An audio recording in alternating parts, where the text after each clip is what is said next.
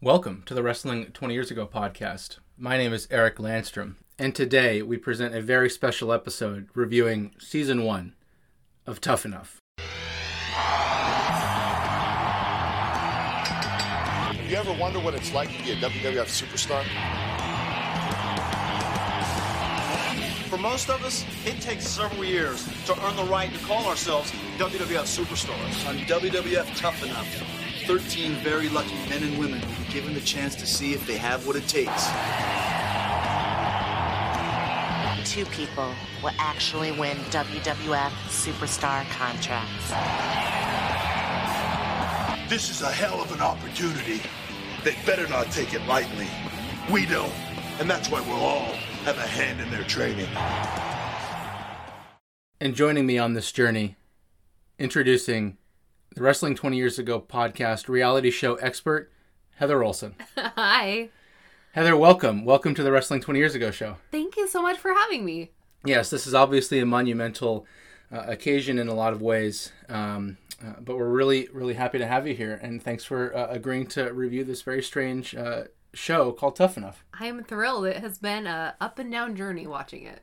Heather here is our ringer for such an occasion. So Heather, before we dive into Tough Enough, tell us about your reality show acumen, please. Yeah, I feel like reality shows have just been something that I have watched forever. I remember starting with shows like Road Rules and Real World back in the 90s, and then more kind of contemporary to this shows like American Idol, Survivor, The Bachelor, all which started around 2000, 2002. And then really got into America's Next Top Model, Project Runway, the ones that are kind of like this where they're performing. They are bringing their art and putting it before judges and then getting cut and whittling down to whoever's the best. Yeah, and of course another one that maybe you didn't watch, but one that has been compared a lot to professional wrestling is RuPaul's Drag Race as well. Yes, definitely. Very similar. You put it all out there, you put on a persona to some degree, and that's critiqued and judged and very technical in many ways. Well, welcome, Heather. We're happy to have you here. Thanks. And Season 1 of Tough Enough. Episode 1 is the casting special, airing June 21 of 2001. We're at WWF New York, where Kurt Angle, the Hardy Boys, Chris Jericho, etc. Well, this is in the intro that you would have heard. They all tell us how hard it is to be a wrestler, and of course Triple H says it's going to be tough. And we recap many of the videos sent in with the obligatory humiliation of some of the clearly unqualified contestants. And now, yes, we go to WWF New York, and the judges are Al Snow, Taz, Big John Gaburick, Miss Jacqueline, Jonathan Coachman, Kevin Dunn, Michael Cole, Mick Foley, and a bunch of people from MTV who we never meet. They're all very clear, especially Big John and the WWF folks, that they're interested in physique. And now we get into meeting some of the potential contestants.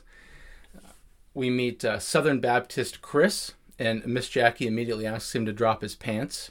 We meet Nydia, who has a tongue ring, as do about 100 other men and women here. She does some jump roping, and Taz gives her a hard time. It'll be of no surprise that Taz's role in this is to be the stern coach, the Simon Cowell, if you will. And Miss Jackie challenges Nydia to a workout. We meet Greg, who is Mr. 2001. Al Snow says this isn't for dreamers. There are a lot of unathletic people here who can't jump rope or do much in the field of athleticism. We meet Paulina, who's 6'3". Taz says nobody is too small, but everybody needs the right attitude. We meet Josh, who does a flip into the ring, and we meet Josh's parents, and his mom says that Josh doesn't have a very good chance due to his size. Josh is quite small. Victoria, a trained stuntwoman, is willing to do anything to get into wrestling. We meet William, who's in great shape and looks to be about 19 years old. More athletic failure with a bag test and lots of baggy pants falling down. We meet Jason, who is enormous and apparently willing to be away from his girlfriend. We meet a contestant who has a promo written on their hands. And I would say here, despite the lack of athleticism, the promos are the worst part of this consistently. And that cuts right to Al Snow saying charisma is important. We meet Maven, who winks at Miss Jackie and is very charismatic. Stacy jumps rope, and she's from Australia. She sold her car to be here.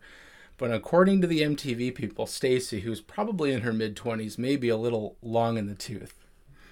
Now, Heather, if that's not an early 2000s reality show comment right there, I don't know what is.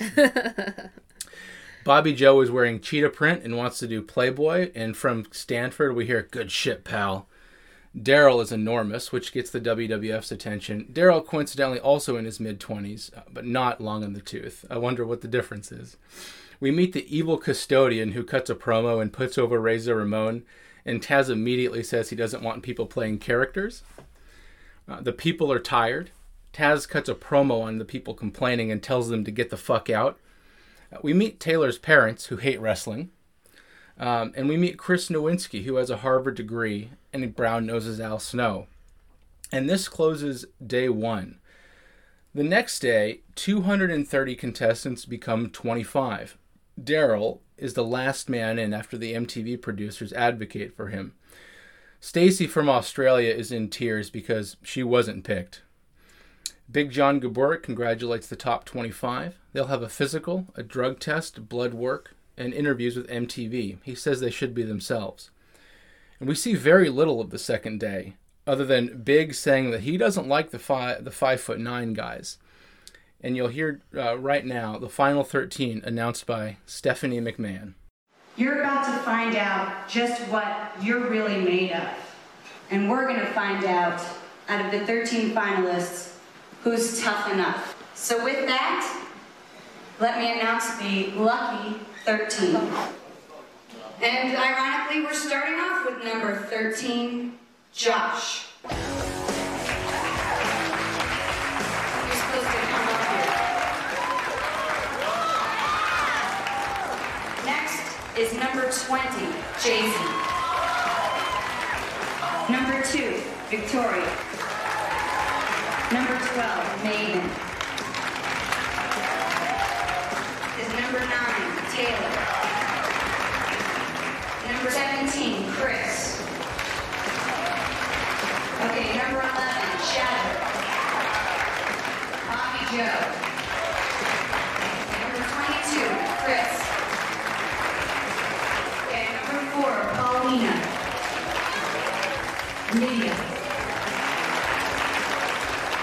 Number 16, Daryl. And last but not least, number 15, Tom. Well, these are your final 13. It's pretty cool for me to stand here and look at what could be the potential future of the WWF. And you will have heard our final 13 are Josh, Jason, Victoria, Maven, Taylor, Chris, Shadrick, Bobby Joe. So there's 2 Chris's, Chris Nowinski and Chris Nifong, making note-taking very interesting. Paulina, Nydia, Daryl, and Tom. Greg is disappointed. We learn Maven is from Oregon. High five. Woo! All right.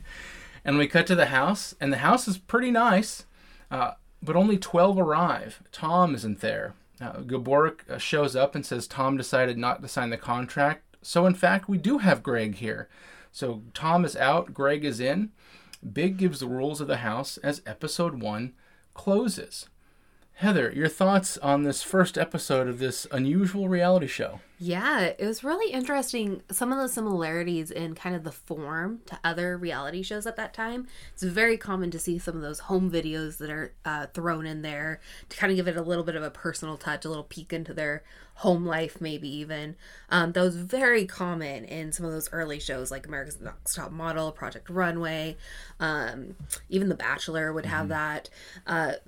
My question really first came to you as when they were going through the casting directors and they were discussing all of the people. What to you is more important? Is it the physique or is it the personality? Because there's got to be a balance, right? There's like that sweet spot where they have both. So I know that they were talking a lot in the show about like, oh, this person has like the personality that we're looking for, but they're puny. They're not athletic. They're just like nothing there. So where's that balance? Which is more important? Yeah, I think in 2001 in the WWF, if you didn't have size, you needed to have something exceptional. So we've watched around this time. You've watched most of actually 2001 with me as I've been preparing for the main show and the volumes that I've been on. And you've brought up folks like Spike Dudley, right? But he clearly has that little something where he has a defined role, and he's very good at being that charismatic little guy, right? Yeah. And you saw all the stuff with Molly Holly, and there was something there. And so for your folks like Josh and some of these smaller guys, they have to have an exceptional it factor in order to get through. Whereas a Daryl or a Tom or a Greg, some of these more like generic kind of vanilla personality guys, or in Daryl's cases, we'll learn somebody who's like actively working against their own interests, right? Because they're 6'4", 240, because they're natural, because they have an athletic background. That's enough. That can be enough to get through the door. What you really want to see, though, and I think in this opening episode, I think we probably saw it most from Maven, and maybe from what was the fella's name?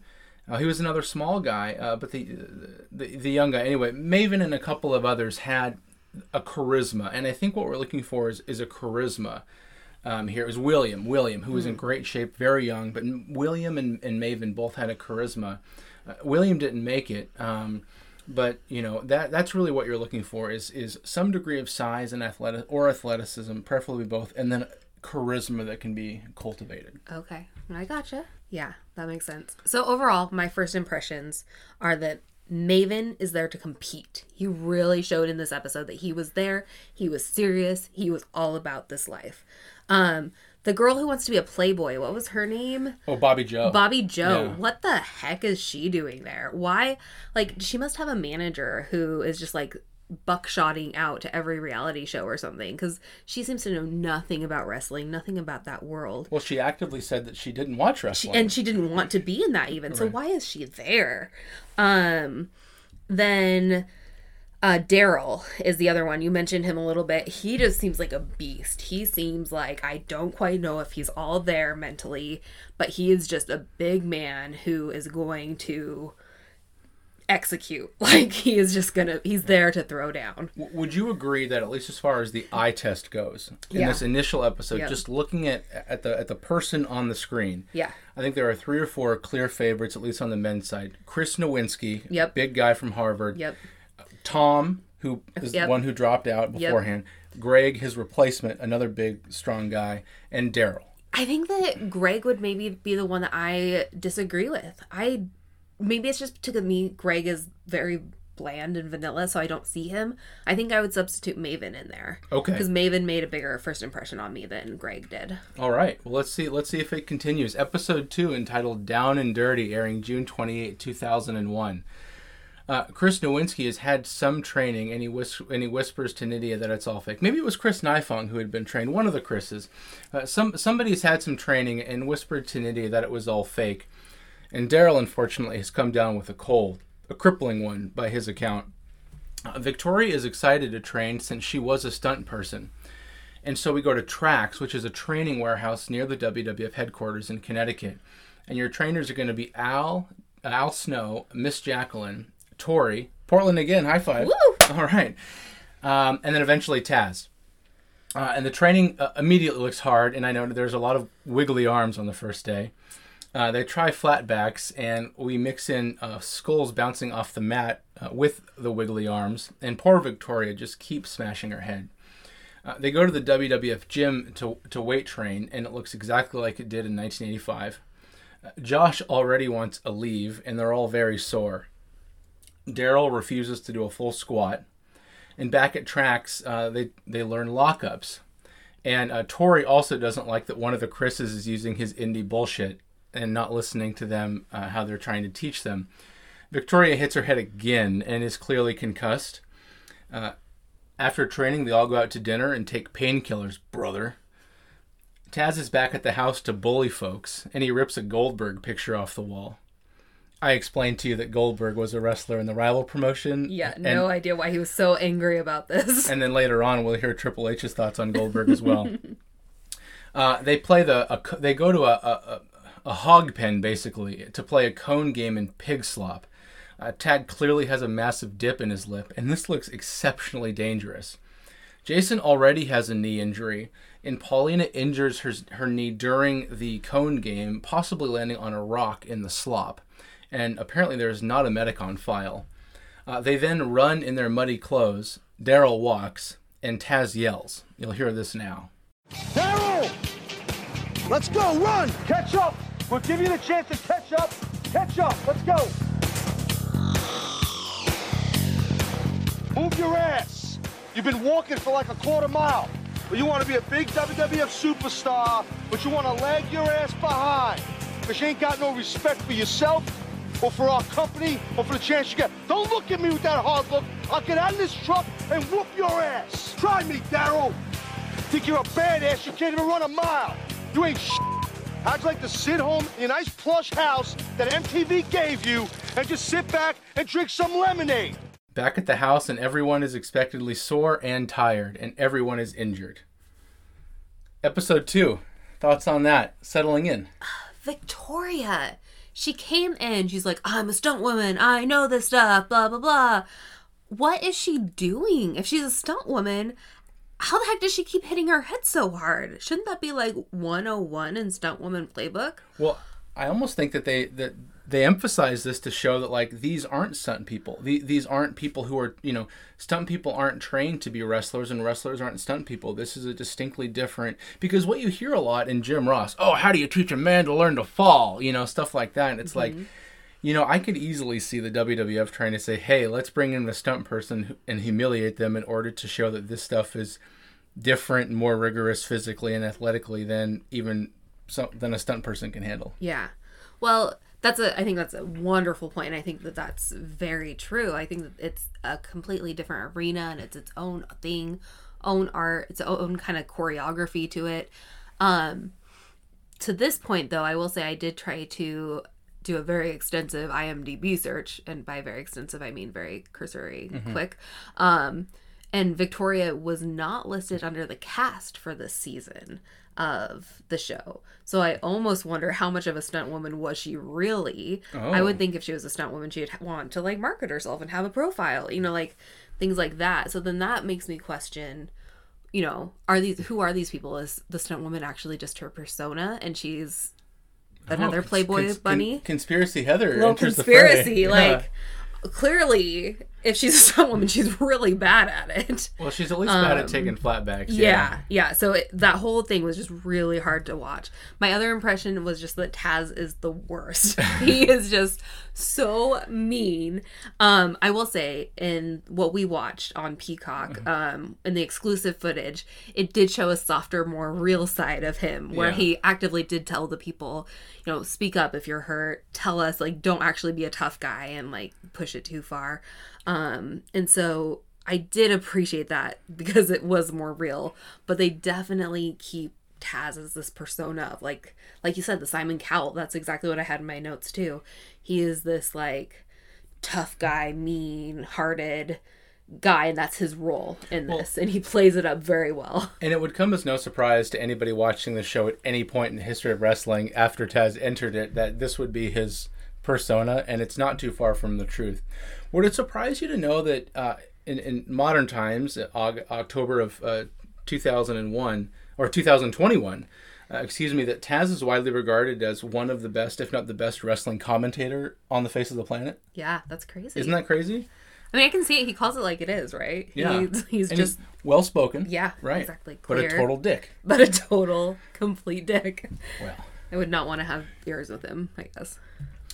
Episode 3, The Rules of the Game, July 5, 2001. And we opened at the WWF gym to see Jason training hard in the weight room. And in tracks, it's Triple H. Everyone is sore, and Daryl says it's hurt, and Triple H says, big fucking deal. Everyone says they can go today, and in the ring, Maven bumps, Josh bumps, and Daryl tries to bump. They practice punching and bumping for Triple H. Bobby Joe tells Triple H that she's not a big fan of wrestling, so there you go. Triple H gives the on the road speech, and we've all heard it. Triple H then gives us his thoughts on Goldberg, which we'll hear now. You can tell a lot by a guy in this business about who he looked up to in this business. Then somebody tells me that one of these guys had a Goldberg poster on the wall that had to be torn off. To me, no big deal. I think Goldberg, you know, he's in our business, hell of an athlete. The question I ask is, if your biggest idol in this business is a guy that's been in the business for about a year, got everything handed to him, can't have a match longer than 4 minutes, has not wrestled probably for more than 3 months straight, because every 3 months he's got a hangnail, he's got a toothache, he's got a tummy ache, and he has to take time off. And I wonder where does that mentally put that person? What does that person think about the business? Is it about what we do? Is it about telling a story? Or is it just about being a big jacked up guy that stands in the ring, is fed a bunch of guys that really don't know what they're doing to mow over? He abuses that. What does it say about somebody that has no heart for what we do? No guts, no heart. You get injured, you keep going. You get hurt, you keep going. I've had to be carried to the top of the ramp to go to the ring. I've had to be helped up the stairs because I couldn't walk myself to him. And I've walked to that ring and I've wrestled for 45 minutes against Vince McMahon. After he fell 35 feet on my leg, his big fat ass almost busted it. I still went to the ring. I'm not bragging. I'm not that tough. I'm no tougher than anybody else in our business. But I respect our business. I love our business. I put my life on the line every day for our business, and I gladly do it, and I will continue to do it until I can do it no longer. Not for the fame, not for the glory of it, not so I can get laid, for no other reason but than love of the business. Triple H then says you have to work through injuries, and he name drops Droz. Do you know who Droz is? I have no idea. So Droz is a wrestler who, in a complete freak accident, wrestling one of the safest wrestlers that's around at this time, slipped and fell and fractured his neck and became a quadriplegic. Oh no! So Triple H is bringing up somebody who became a quadriplegic in the ring to tell you that you need to work through injuries. So Greg is awestruck by Triple H, but Daryl doesn't see the big deal. Jason's knee is already bummed up, and he's not sure he wants to be a wrestler, and nobody likes Bobby Joe. In the hot tub, Nydia and Chris Nifong flirt, but Chris takes it way too far and dunks Nydia. Jason tells his mom on the phone that he's not super thrilled about things, and now we see Nydia flirting with Chris Nowinski. None of this ever went anywhere. There were never any romantic, really, endeavors on the show, right? Like there were no relationship subplots or anything. No, but I will say this is the most reality show-ish that I think the show got this episode. Yeah. Because it seemed like, oh, maybe there might be the start of this drama with like, maybe they're gonna be a thing, and he dunked her and then she got mad and was like, ooh. But then they just like this other guy, and then it was just like, it's cool, man, whatever. It was almost like them, like they almost weren't quite sure what kind of show they wanted it to be at this point, because we had a lot of young and attractive people walking around in their bathing suits. Yep. And then they never went anywhere with it. Anyway, so Jason has a heart-to-heart with Big John and decides to leave, and so at tracks, Al strikes Jason's chair, and we close with a training montage, and we see everybody questioning their ability to complete the program.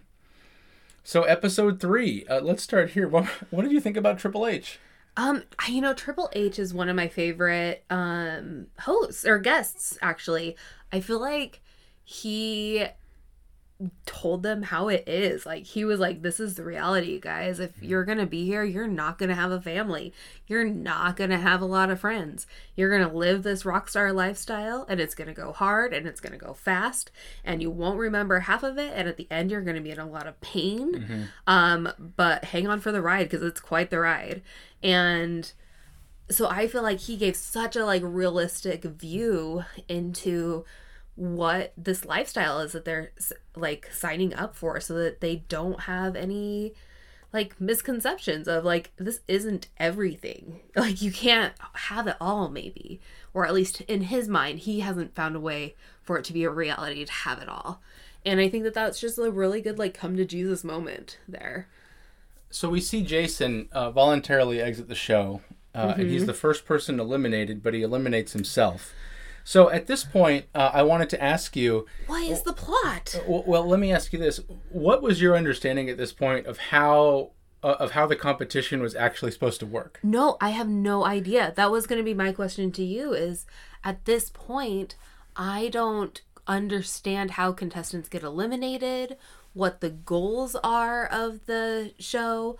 I don't understand what the, like, competitions are. Are there, like... every episode there's 2 competitions and then they're scored on that, or like there's no focus at this point. Would you say that the whole system was cloaked and shrouded in mystery? Shrouded in mystery, and I don't know if it was mystery or if they didn't know either yet. Welcome to the World Wrestling Federation. So at this point, I would say my top picks are Maven and Nydia. I think that they're the 2. And that was as you were taking notes while we were watching it, right? While we're watching, okay. Yep. These are straight from chronologically my first impressions. I felt like at that point they were the only 2 who were really showing that they were into this world. They were both willing to do what was necessary physically, and even though neither of them were maybe the best at that physically, they were the ones who seemed the most into that world and into the reality of that world, into the lifestyle, into like being the character. And everyone else was kind of like, why are you even here? Like, you don't even know what this is. What are you doing? Like, yeah, I can't say that I had strong thoughts on the women's side at this point, but I would not have thought Maven to be a top contender here. I would have seen Chris Nowinski. I would have seen Shadrick. Well, Shadrick for his size, I guess. No, I would have said Chris Nowinski, and I would have said Greg. Okay. And I say Greg just because of his look and his size, and how he's in the ring with Triple H, and he looks like a young Triple H, right? Okay. He looks like a young wrestler, and then Daryl, for his size, I just think it became very clear that, this probably was not going to be for him. Mm-hmm. So let's go to episode 4, The Billionaire Princess, July 12, 2001. So Big takes Victoria on a drive, and Victoria doesn't think she wants to be a wrestler after all. And Al gives a 24-hour notice that there's going to be a cut down, and Victoria just keeps hitting her head. We see Al bumping safely for Josh, and Al is very well-mannered. Mm-hmm. Al was the opposite of Taz. Yeah, absolutely. Al is the good guy here. Would you say that you genuinely like Al Snow at this point? I'm not sure at this point. I would say by the end of the show, I definitely genuinely liked him. Okay. At this point, Al is just still kind of like a little bit bland to me, I guess. So they practice headlocks into leg scissors, and Al gives Daryl feedback, and Daryl doesn't want to hear it. And then we learn that Daryl apparently smells and nobody likes him. But Daryl thinks he can take Mike Tyson. Victoria and Bobby Joe are both struggling, and they take a Big aside at tracks and ask if they can leave, and both decide to drop out. So now Victoria and Bobby Joe have dropped out as well. Maven and Josh have evening hijinks, and they start a fire. And the fire was also something that was never really followed up on, which you'd think in a real world type reality show, lighting the house on fire would have been, again, more evidence that they weren't really sure what they were doing with the show as they were going along. Yeah, no focus. Taz says that they're all Taz says that Jason, Bobby Joe, and Victoria are all quitters, and that they needed to weed out the crap. And then we cut to Paulina, who keeps landing on her neck. And then we see Stephanie McMahon again, and she's here to pick up the girls. They have a chat in the limo, and she says that Triple H is funny, and she says that it's hard not to laugh. And let's just take a listen to a snippet of this conversation. Just like the bad girl. I love the bad girl. I love the bad girl too. I think it suits you better. I don't know. It does suit me better. Good too. Like, yeah. When you came out, it was totally better. Don't you ever just want to bust up laughing sometimes? Oh, it's so tough. And especially because everybody's so funny, especially Triple H. And when you're in the ring, they try to make you laugh all the time. So little side comments, and you're sitting there and you're like, Yeah. I think I've seen that face. Sometimes I have started to lose it. And like the other night, The Undertaker, he said something to me that I didn't know was coming. And he was cutting a promo on Triple H. He was saying, when you're done doing this and that and screwing your way to the top. And he looked right at me and I was like, it was so good. You know, it was such a good line. And I was trying not to. It's funny. That's pretty cool. Definitely happens. So what happened to Trish? We could never actually get a hold of her. Really?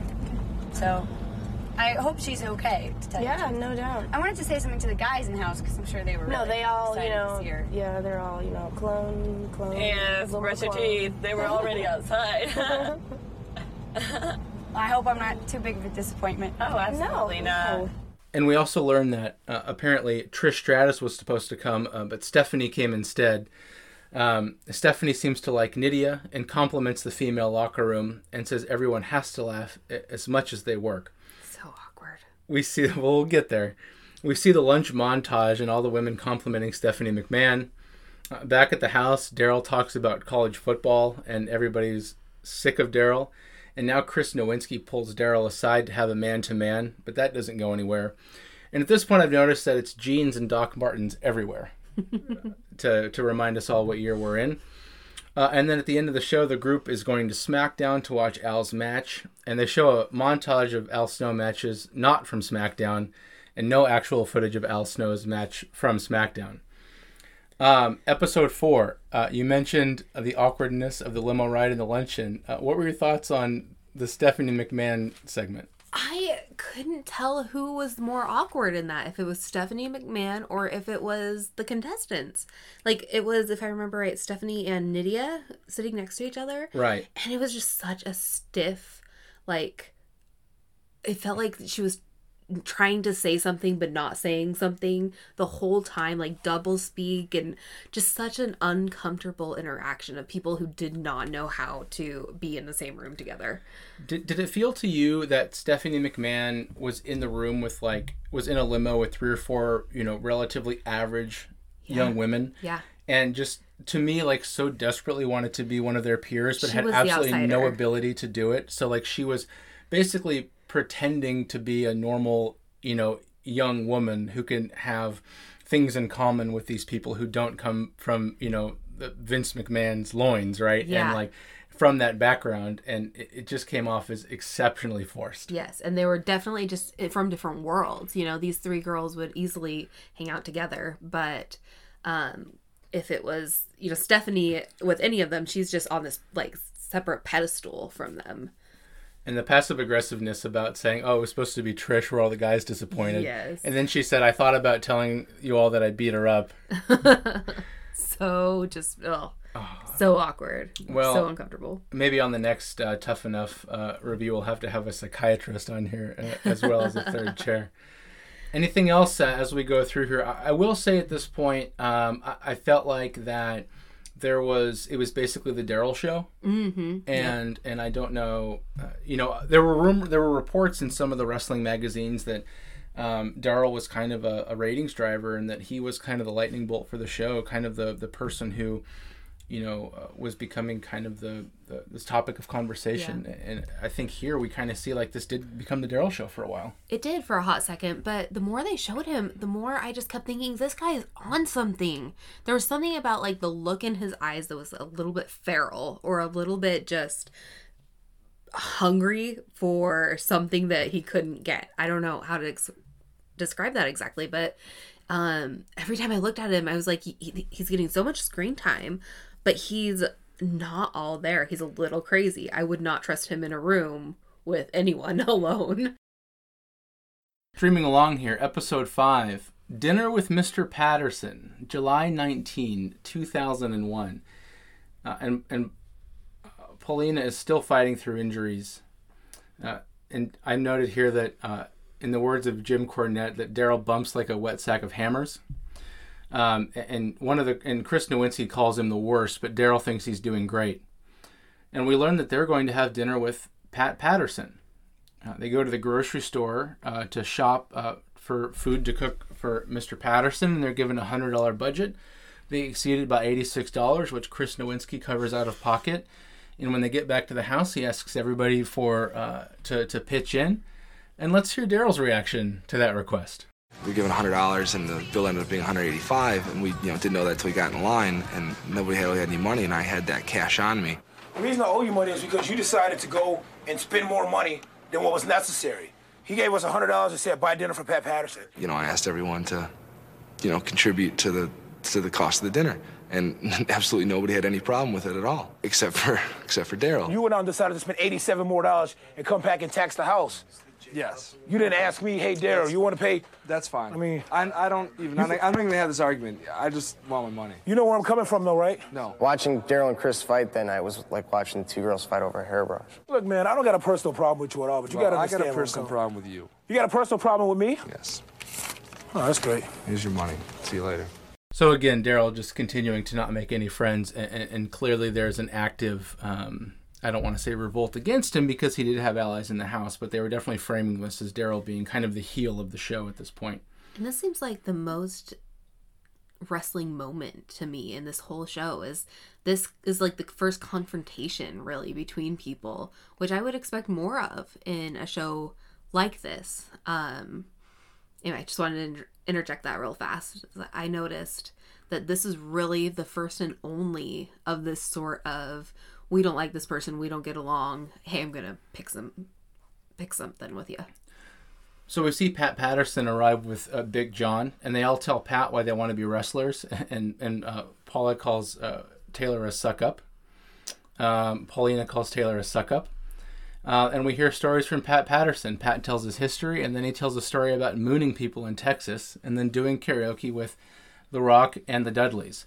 Really quickly, Pat Patterson is a revered figure in the wrestling world, and this was probably your first meeting of Mr. Patterson, right? Yeah, definitely. So as a non-wrestling person seeing this guy for the first time, what was your impression of Pat Patterson?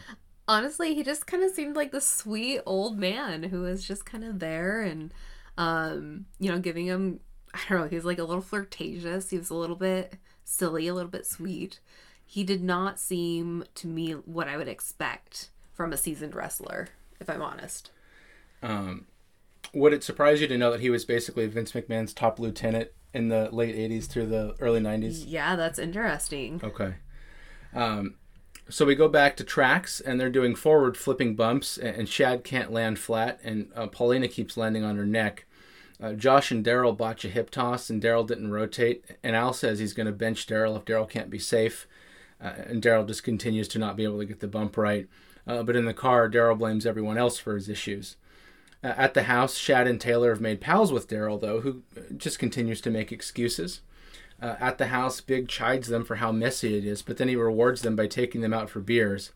They bet on darts involving push-ups, and predictably, we don't see Big John doing any push-ups.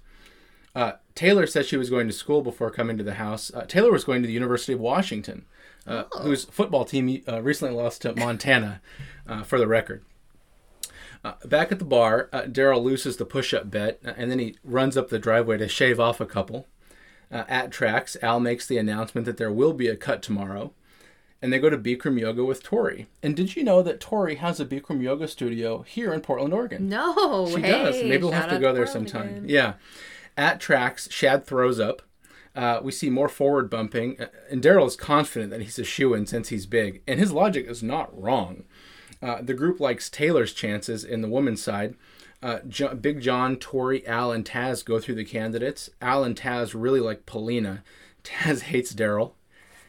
At the grocery store, Daryl works off some more of those push-ups by taking off his shirt and running through the grocery store. But at Tracks, it's the end of the line for Mr. Daryl. He gets the red tag in his locker, and he's confused about being the first one actually cut from the show. A little bit of a change of pace here in episode 5. We finally see some repercussions, and I feel like the show maybe just slightly started to turn the corner here. What do you think? Yeah, it felt like here it started to have a little bit more structure. They talk about the chairs being folded up and put against the wall like tombstones. So finally they're naming why they're putting them against the wall, and this kind of ceremonial thing that they're trying to interject but hadn't really fully conceptualized. They finally have a way that they're going to cut people with this tag in your locker. Go find it. You're being cut. In this episode, too, I remember talking to you about how Daryl kind of reminds me of a modern, like, Olmus. Is that his name? Oh, just like a guy who's, like, clearly stands out as bigger than everybody else. Exactly. Like, he is just... Hired because he's big. Yes, exactly. Hired because he's big. And I don't really know what he does, but I know he's big and I know he's scary. And so... he kind of has that kind of a presence, and I think it really showed with him being the first one who was cut that wasn't enough, that they were then saying, you've got to have both. You can't just be big. Kind of making that, like, is it more important to have the physique or the personality? They're saying you can't just have physique. There was criticism that I read, and in hindsight, I maybe kind of agree with it, although I was annoyed by Daryl, and I was glad to see him go. Definitely. But there was a kind of a dynamic in the house that was lost when he left. And he left in episode 5, and we're going to cover 13 episodes. Yeah. So, you know, I think it could have been said that had they kept Daryl around just a little bit longer, there were other people that were clearly never going to win this competition still around. Chris Nifong, for example, and a couple of others that I think could have been eliminated early in the show. You know, the dynamic of the show may have been a little bit more reality show-ish, whereas kind of from here on out, with some exceptions, it kind of just becomes a group of pals all trying to make it into the wrestling business. Yeah, well, and almost from here on out, there's no more competition really for Chris Nowinski. There's no other really big guy.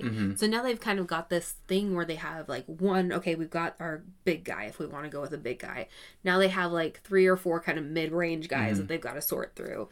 Now they have like 4 women that they've kind of got to sort through. But they've really kind of got, and they have like their 2 or 3 small guys. And Josh and Shad. Yeah, yep. So they're kind of in this point where they're kind of starting to get their the front runners in all of these different categories, and then they're just going to have to decide what category reigns supreme here, if that makes sense. It absolutely does. Episode 6, A Walk on the Wild Side, July 26, 2001. Shad is sick but pushing through, and Miss Jacqueline is rooting hard for Shad. In the ring, Taz works with Josh on holds. Al says Josh is at a clear disadvantage because of his size. Chris Nifong is also struggling to keep up. They go to Lucky Cheng's, a drag bar, where Big buys Nydia a lap dance, and this is clearly culturally shocking to Chris Nowinski and Greg. Maven does a drag routine. And back at Trax, Tori is not at all happy with Shad's bumping style. Big brings the group pizza, and they watch film and they watch wrestling. But Josh won't watch wrestling with the group because they don't know what's really going on. And at this point, I would like to formally state that the Wrestling 20 Years Ago podcast does not endorse gatekeeping. We learned that Maven's mom has bone marrow cancer, and that there will be another cut down this week.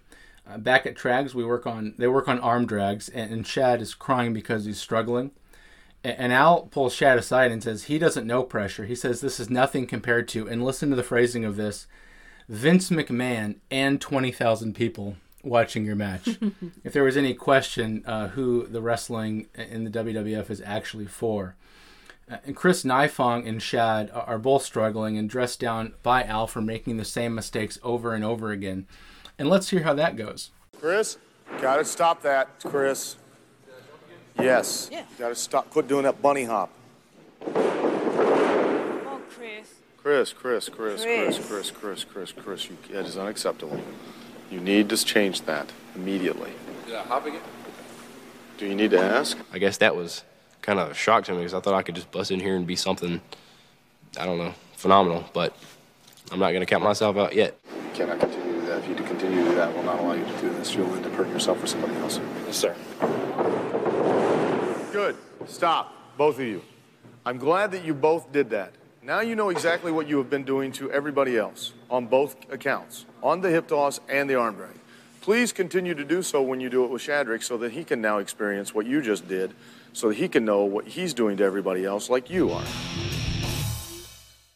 At Trax, Al and Jackie with Tori and Big make decisions. Josh gets mixed reviews. Chris Nifong gets mostly negative reviews. Jackie is on an island for Shad. Al and everybody else pretty well don't like him. At the house, Chris Nifong recognizes that it's down to he and Shad, and the next day it is Shad who gets the boot, and Miss Jackie is very sorry to see him go. I will just say about this, I was waiting for Chris Nifong to just be gone. I felt like I have no idea why he stuck around as long as he did. He contributed nothing to the show. And I really like Shad. I understand that he probably wasn't going to win this because, he wasn't as good of a worker and he wasn't as charismatic as Josh. And he and Josh were competing against each other primarily, for that small guy spot. But yeah. I really would have liked to see Shad continue here and Nifong get the boot.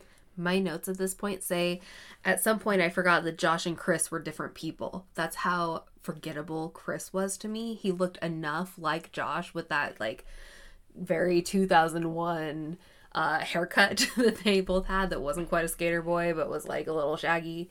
They looked enough alike that I forgot that they were different people. I just thought they were both Josh. So that's how, in my mind, forgettable of a character and why was he even there still? What were your thoughts on I felt like that Al and Shad interaction was a little bit awkward because Al to this point had been, and I think it was a little bit of a tough love approach, but this was the first time where Al, wasn't really, wasn't the shoulder to cry on, and it wasn't the supportive, person. This was Al kind of telling Shad, look, if this is too much for you to handle, then good luck on on the main show. It's not going to get easier from here. This is just the start of how much you're always going to be in pain. You're always going to be hurting. You either are okay with that or get out. I guess I was just surprised because typically when you see one of the judges advocating so strongly for a contestant, that person tends to stick around maybe even a little longer than they deserve. Episode 7, Bahamas or Bust, airing August 2nd, 2001. And as we know, Paulina's been working through that knee injury since episode 2. Everyone has a chance to have family visit. There's going to be a drawing. But first we go to Trax, and it's Kurt Angle. And he's there, and he's wearing the fake medals. Kurt talks about his character and the 3 eyes. He reminds us that he won the gold medal in 1996. Kurt says he turned down Vince McMahon's initial offer, but he became hooked after watching Raw. Kurt recalls learning that wrestling is a real athletic endeavor. Kurt lies and says he doesn't regret turning down the original multi-million-dollar contract he was offered, and that's Mark Henry cackling from Silsbee, Texas. Kurt talks a lot and says very little, but then he goes into the ring and trains with them, and Kurt tries to teach them psychology and selling. And then Kurt lets them know that they're going to the Bahamas. So before we go to the Bahamas, Heather, you wanted to speak on Kurt Angle. Yeah, I was really surprised by him as a guest because he really talked about how after he won his gold medal, he was offered this deal and how he looked down on wrestling and how he just thought it was so fake and he thought no way in a million years, it's ridiculous. I just thought that was really interesting, and maybe it was too honest. I don't know. I recognize that impulse because I think that that's a stigma that's out there in the world, right? People kind of have this it's fake, whatever. But then he did talk about the athleticism in it and how he was surprised. I just thought that was kind of jarring. How it's yeah, there's really a lot of athleticism in this. This is not just a put on show. There's choreography, there's real work being done. And at one point Hal, in some of the special features, I can't remember what episode it was in, but he talks about how it's kind of a traveling show and they're all this show that travels together and really works together all year long. And Vince McMahon has been called a modern day P.T. Barnum. Yeah, exactly. It's exactly that. And it's just kind of striking how little credit I think people, even who are in similar industries and in this kind of larger world of wrestling, how little credit they give to what kind of work goes into these matches. That's I don't think anybody could argue with that insight. What irritated me about Kurt Angle being a guest on this show is Kurt Angle is somebody who is kind of an athletic unicorn in that he immediately took to wrestling, and within 2 years of starting his training was world champion. Right, which no one else would ever... And it's kind of funny because he did specifically talk about earning, not being given, and then here he is jumping the line. Exactly. And he jumped the line for, I would say, exceptionally defensible reasons, and I think it's worked out, and you've mentioned to me how he stands out as somebody who you enjoy watching when we watch WWF. Because right? He's different than everyone else. Right. And I think I made you watch that match with him and Benoit at WrestleMania 3 or 4 times while I was taking notes for it. So, we're not gonna talk about that. We're explicitly not going to talk about that. But yeah, Kurt Angle is a unicorn, and maybe not the best example to give these people who none of which are very clearly anywhere near Kurt Angle's level of potential, athleticism, and charisma. Before we go to the Bahamas, 2 things. We see Chris Nowinski reading The Fountainhead, which is about right. And Paulina gets an MRI of that knobby knee, but we don't have the results yet. So we're in the Bahamas, and they swim with the eels and use the water slide. At the market, Josh tries to play a recorder. And Josh is everybody but Chris Nowinski's favorite. Paulina sadly can't keep up with everyone because of her knee. And Big, of course, is in the Bahamas, and he tries to give Paulina a boost of confidence. It seems like Big really wanted Paulina to win this thing. I mean, she's 6'3" for crying out loud. I know. And they had just, and the other thing to realize is China had just, around this time, had hit the road. Yeah. So they're looking for that big, intimidating woman to come in and fill that spot. Right, and she definitely had that in terms of stature. I don't know if she had that in terms of personality. They would definitely have had to work hard on that aspect of it. But she was a standout in this whole thing, not because of her physical prowess by any means, or again her personality, but just because of her size. She was so standout. What was interesting to me is at the end of this, they kind of talked to her and gave her this option, asked if she wanted to decide if she wanted to continue or not, and like every risk management, every compliance, everything was going off in my head like, no, she's not fit, like safety, she should not be allowed to decide that when she has a broken bone. Like, what is she gonna do? Well, and for us, 2 people who work very, and I won't say how closely, but 2 people for us who work very closely with both healthcare and risk management. Yeah.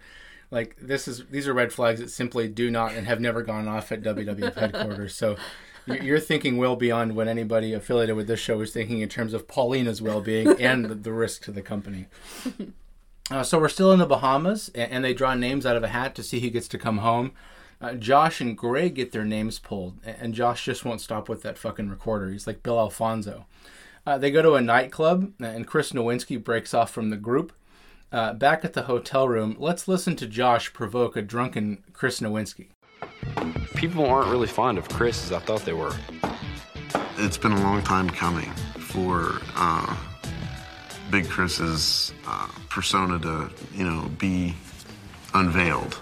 Hey! Who's letting me in? Hey, thank you, Lydia. What's up, fellas? Here we are. Watching the Wheel of Fortune. Wheel of Fortune's a good one. Chris got, a little inebriated, and I was aware of that. I heard you make an ass of yourself tonight. What'd you say? I heard you made an ass of yourself tonight. Let's do that. You guys over here. I think he would like to take advantage of me being smaller than him for whatever reason. He seems like a bully. You better let go. I was purposely trying to piss Chris off because he got drunk and acting like an idiot, and that bothered him because he's got this, he tries to protect his image a lot, I found out that it's pretty easy to get under Chris's skin, I'm sure I'll piss him off again, maybe the next time I'm bored. So we then learned that Greg's girlfriend was planning to have surgery, and he had sold his family visitor spot to Chris Nowinski. But now we learn that Greg's girlfriend's surgery was canceled, but Chris won't give him the spot back. At Trax, they go hard in the ring, but the doctors have said that Paulina has a lot of issues with her knee. She needs to stay off it a while. The trainers aren't inclined to let her continue, so there you go. Finally. But the next day she decides to withdraw. She gives all the trainers cards. She says she hopes to be back, and there does seem to be a higher degree of optimism for Paulina having a future post Tough Enough than really anybody else that we've seen so far be eliminated or withdraw. So episode 7 ends with Paulina withdrawing. What are your thoughts at this point? Yeah, at this point, it's kind of down to slim pickings on the girls. I think Paulina was the last big, interesting girl. Not big in terms of size, but she was really the last one who was a standout personality. The other 3, I believe, who are left were kind of just samey to me at this point. They'll start to stand out a little bit more in future episodes, but Paulina leaving was a big disappointment. I was really hoping that she would take better care of herself and make it through.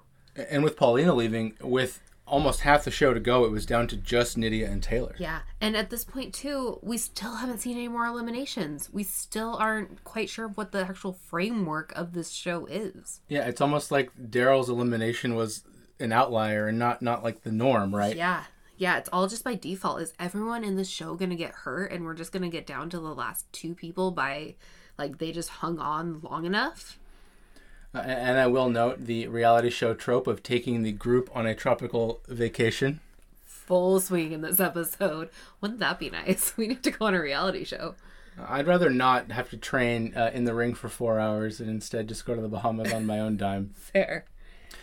So we go to episode 8, which is called, it's called Injuries Start Piling Up. So what are the other 7 episodes supposed to be about? August 9, 2001. We start the episode with Al giving the remaining group a pep talk due to all the injuries. They practice arm drags and buckle spots. Nydia hurts her calf. And Greg says that he's worried about herniating or aggravating a prior herniated disc in his back. We see Al Snow demonstrating body slam on Chris Nowinski, and it was at this point I explained, and go back and watch this and watch Al's hand positioning relative to Chris Nowinski's very sensitive areas, clearly trying to rib him and or teach him a lesson, or as they call it now, hazing. Sexually harass Chris Nowinski. Josh is struggling physically. Jackie and Tori talk about getting used to taking bumps and kind of callousing your body. They do some training matches and sequences and then review the game film and go to WWF headquarters. We're quickly back at the house, and Nydia is really struggling with her injuries. At Trax, we see Matt and Jeff Hardy here with Lita. Matt Hardy gives them a pep talk. Al tells Josh that he and Nydia are going to sit out again, and Josh is bummed out to not be able to work with the Hardys. Josh cried in the bathroom, in fact. And we see the rest of the crew taking bumps from the Hardys and Lita. At this point, there seems to be a thought that Taylor was the clear front runner on the women's side. And now we see Greg having major back pain, and Greg is also crying to Al about his ailments. The next day, Greg is much worse. But there's positive things to say about Nydia suddenly. And let's hear what the group has to say about Nydia after a training match with Taylor. Nydia, so, it really impressed me when we worked in a match Friday is that she was totally in control and had a match in her head she wanted to do that made sense, and she's really starting to understand that stuff. You've been kicking ass and all of a sudden here comes the little princess. I'm Cinderella and I'm running to the ball. Ready? I really want this contract. I really want for my life to change. I would like to continue this lifestyle in a weird, wacko way just because it's so intense. Everything's very intense, and I don't want to go back to bland. I couldn't go back to it. So we see here Nydia and Taylor just kind of, like a horse race. One's in front, one's falling back, and this is going to continue. We close the show with Greg coming back to Trax. He's been seen by a doctor, but we're not going to get the results until Monday. So episode 8, we see basically everybody is either hurt or questioning their ability, except for Nydia, and this was kind of at the end of the episode, it was like suddenly that Nydia just comes onto the scene, and here she is as a viable contender. Yeah, it was really interesting because I thought for a second that Taylor was really starting to look more natural. Really, they were starting to play her up a little bit. But then suddenly, Nydia got the spotlight, and she was the one that they were focusing on. I also wrote down here that I still keep getting the 2 guys mixed up, Josh and Chris. Even at this point, like 3 episodes later. Chris Nifong. Chris Nifong, who, yeah. For the record, has basically disappeared from being anywhere on the show. Who is he? He's zero personality. So boring. So again, I get them mixed up. Chris just needs to go. He just needs to leave the show. There's no point of having him there. I am just so astounded by how many people are getting so injured. I don't know if I just expected more caution on the, not caution even, but just more knowledge coming into this for these people. I expected them to be more like stunt people, be more into acrobatics, have a little bit more of that natural grace. But there are a lot of injuries that seem really preventable and are just because they're making bad choices. Well, let's see if anybody improves. Episode 9 called Yale's Number 1, August 16, 2001. We start at tracks and they all compare the rope marks. And we see Greg at the doctor's office. His x-rays were negative, fortunately, but the doctors recommended now an MRI. At tracks, though, everybody else seems to be turning the corner training-wise. And we go to the WWF gym where Al explains the circle game. Now, you played the circle game when you were younger, right around this time in the early 2000s. The circle game, of course, or whatever it is you take your hand and you make a circle with your thumb and your index finger below your waist, and if someone looks at it, you get to slug them, or whatever the stipulations are. You were familiar with this, right? Yeah, I remember everyone would try to get each other, and you'd get like a slap usually or something like that if you looked. Yeah, perhaps a definitively American thing, but maybe not. Let us know. Anyway, Al says that he is the best circle game player in the WWF, and Maven challenges Al that Al can't get him, and the loser has to wear lingerie on a horse in downtown Stanford. Chris joins the bet, and Chris's stipulation that if he loses, he has to walk around Yale University saying that Harvard sucks with a sign and whatnot. So we go back to the house, and Greg said that Josh is his good friend in the house. And it's girlfriend time. Chris Nowinski and Josh's girlfriend show up. We then cut to a nightclub where Chris Nowinski complains that his girlfriend is slowing his roll. Oh my gosh. We then see Josh and his girlfriend have an argument, and let's take a listen to that right now. Being here has put strain on my relationship with my girlfriend, you know. I think it would put strain on any relationship with anybody. I mean, she goes to work every day, you know. I get to go and wrestle every day. You're everything to me. Good.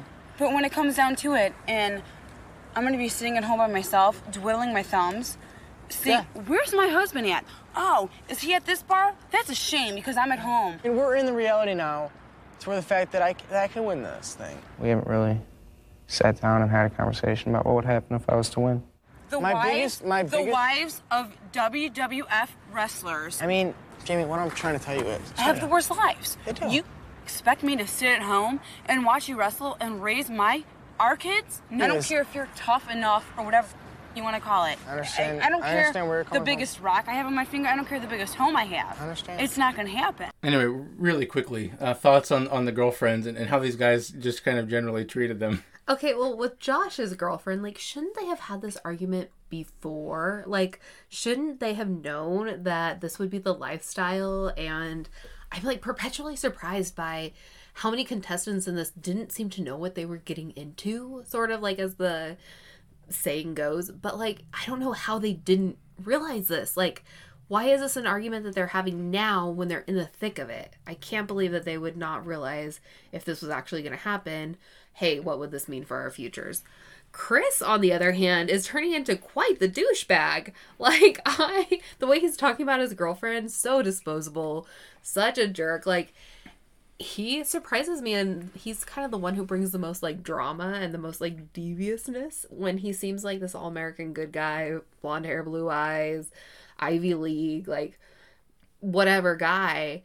But he is kind of a jerk. He's kind of that, like, the epitome of the Harvard-Yale douchebag. And so back at tracks, and this is where we see Chris Nowinski get his terms for the circle bet. He has to carry a sign that says Harvard sucks through Yale on his boxers. And Al just quickly works them both, and Chris Nowinski immediately loses the circle game. Greg's doctor calls. Greg has multiple herniated discs in his lower back. At Yale, we see Chris paying off his bet. Josh's girlfriend leaves, and he's somehow optimistic that she'll stick with him. At tracks, Chris Nowinski and Josh work hammerlocks, and we cut to Dr. McGinnis, who tells Greg that he needs to stop wrestling. At tracks, Greg has to withdraw, and everyone is sad. We close with Greg withdrawing due to multiple herniated discs in his spine.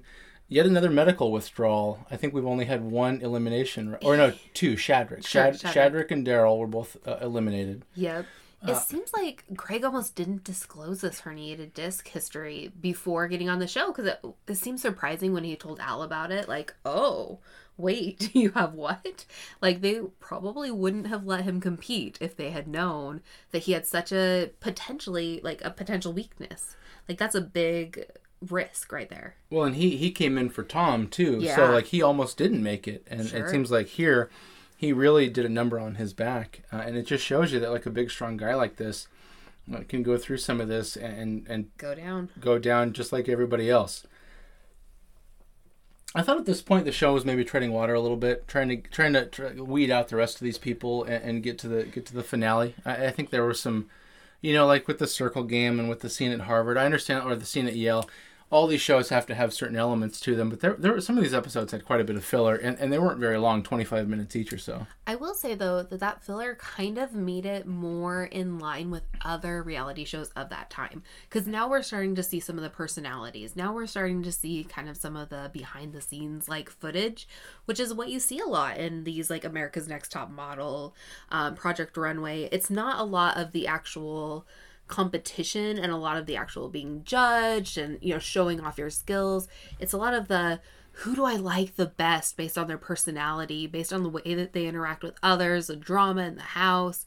It had a lot more of that feel, which engaged me more as a reality TV show watcher. Is I finally started to get a little bit more interested in it, because I finally started to have some buy-in to who these people are.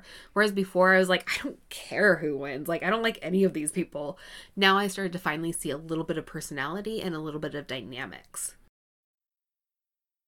All right, we're speeding through this. Episode 10, Have a Nice Day, air date August 23, 2001. And we open with Chris Nifong picking his toes while talking in the phone, talking about injuring people. Gross. He's been nicknamed CK, the career killer. And I'll note that, like, this is the first we've learned about really much of any of this. Nickname, yes. It's the first time that it's been brought up in several episodes. And at Tracks, we see Mick Foley.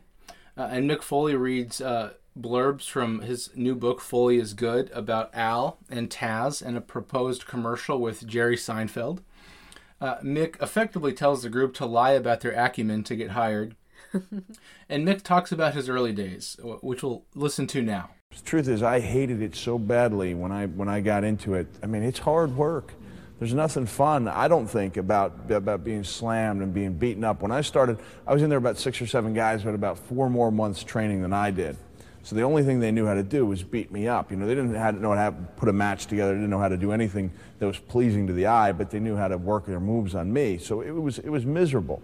And I remember walking about 50 yards from the Admiral Perry $15 a night motor lodge to the Ponderosa, where I was springing for an $8 dinner, and it took me about 10 minutes to go those 50 yards. It was miserable, and I remember thinking, I can't believe I've gotten myself into this.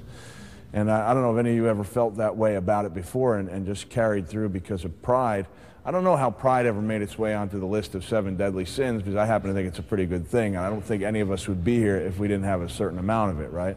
Mick also gives them warnings about life on the road. He tells them to enjoy reading, and Mick's comments were effectively the opposite of Triple H. Yeah, that was my impression too, is that I thought he was kind of a good foil to Triple H, where he really gave them the hope that if you want a family, you can have a family. If you want, to have friends and have some normalcy and have some structure, you can choose to have that.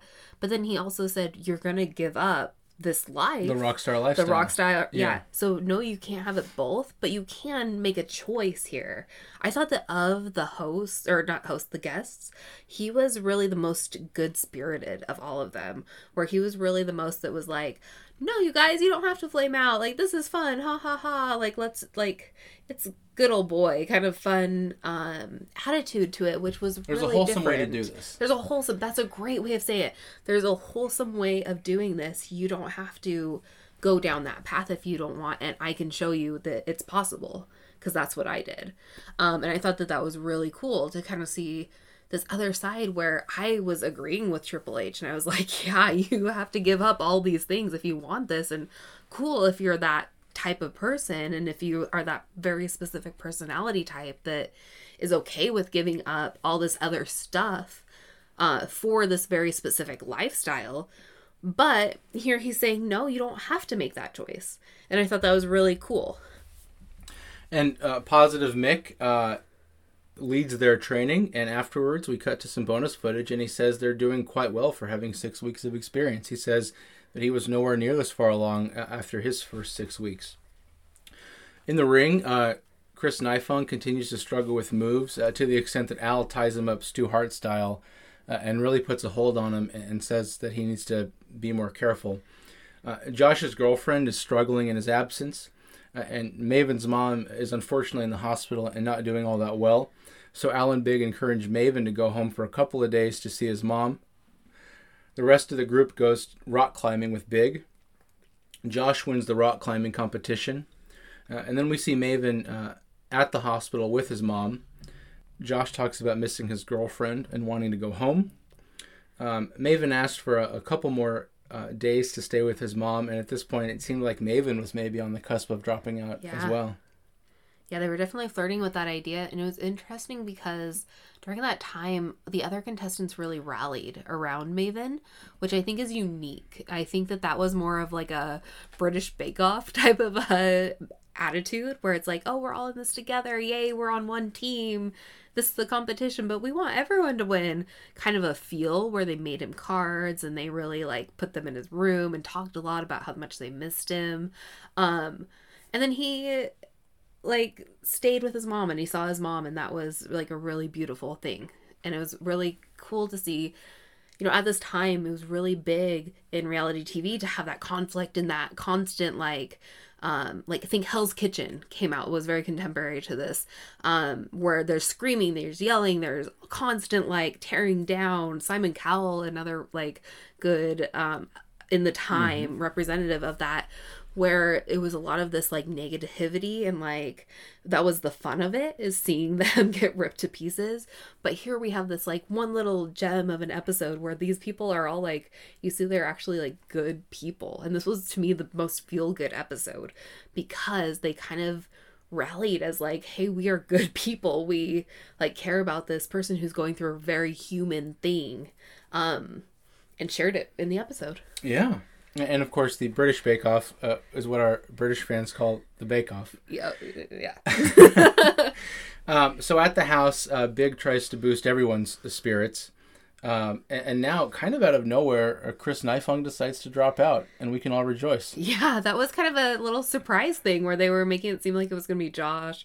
It's going to be Josh. And then, nope, it was actually Chris. And I thought that was a relief to the show, because it was beyond time for him to go home. Yeah, he basically disappeared for 3 or 4 episodes, came back, established that he was exceptionally dangerous, and then asked to leave, which you and I discussed. Was that possibly a mutual decision? But then why wouldn't they have just cut him? Yeah, that might be our risk management minds thinking again, like, hey, we'll give you the out. You can just step away if you'll step away. Please leave. And we close the show with Maven returning with his mom's blessing, and he tells Josh in confidence that his mom isn't doing very well. And that's the end of episode 10. And so anything else to add to that beyond what we've discussed with Mick Foley and with Maven? And I will say at this point, I think the rest of the show, especially the next 2 episodes before the finale, were probably the highlights. Yeah. And it was clear that like once Chris Nifong left, and at this point we're left with Josh and Chris Nowinski and Maven on the men's side, and Nydia and Taylor on the women's side, and I think these were probably the 5 that, and we discussed it even at the in episode 1, these were 5 of the folks that really stood out even from the beginning. Right, now we're finally to the cast members who actually want to be there. That's a big thing, again, in reality TV, where in The Bachelor, they're always like, are they there for the right reason?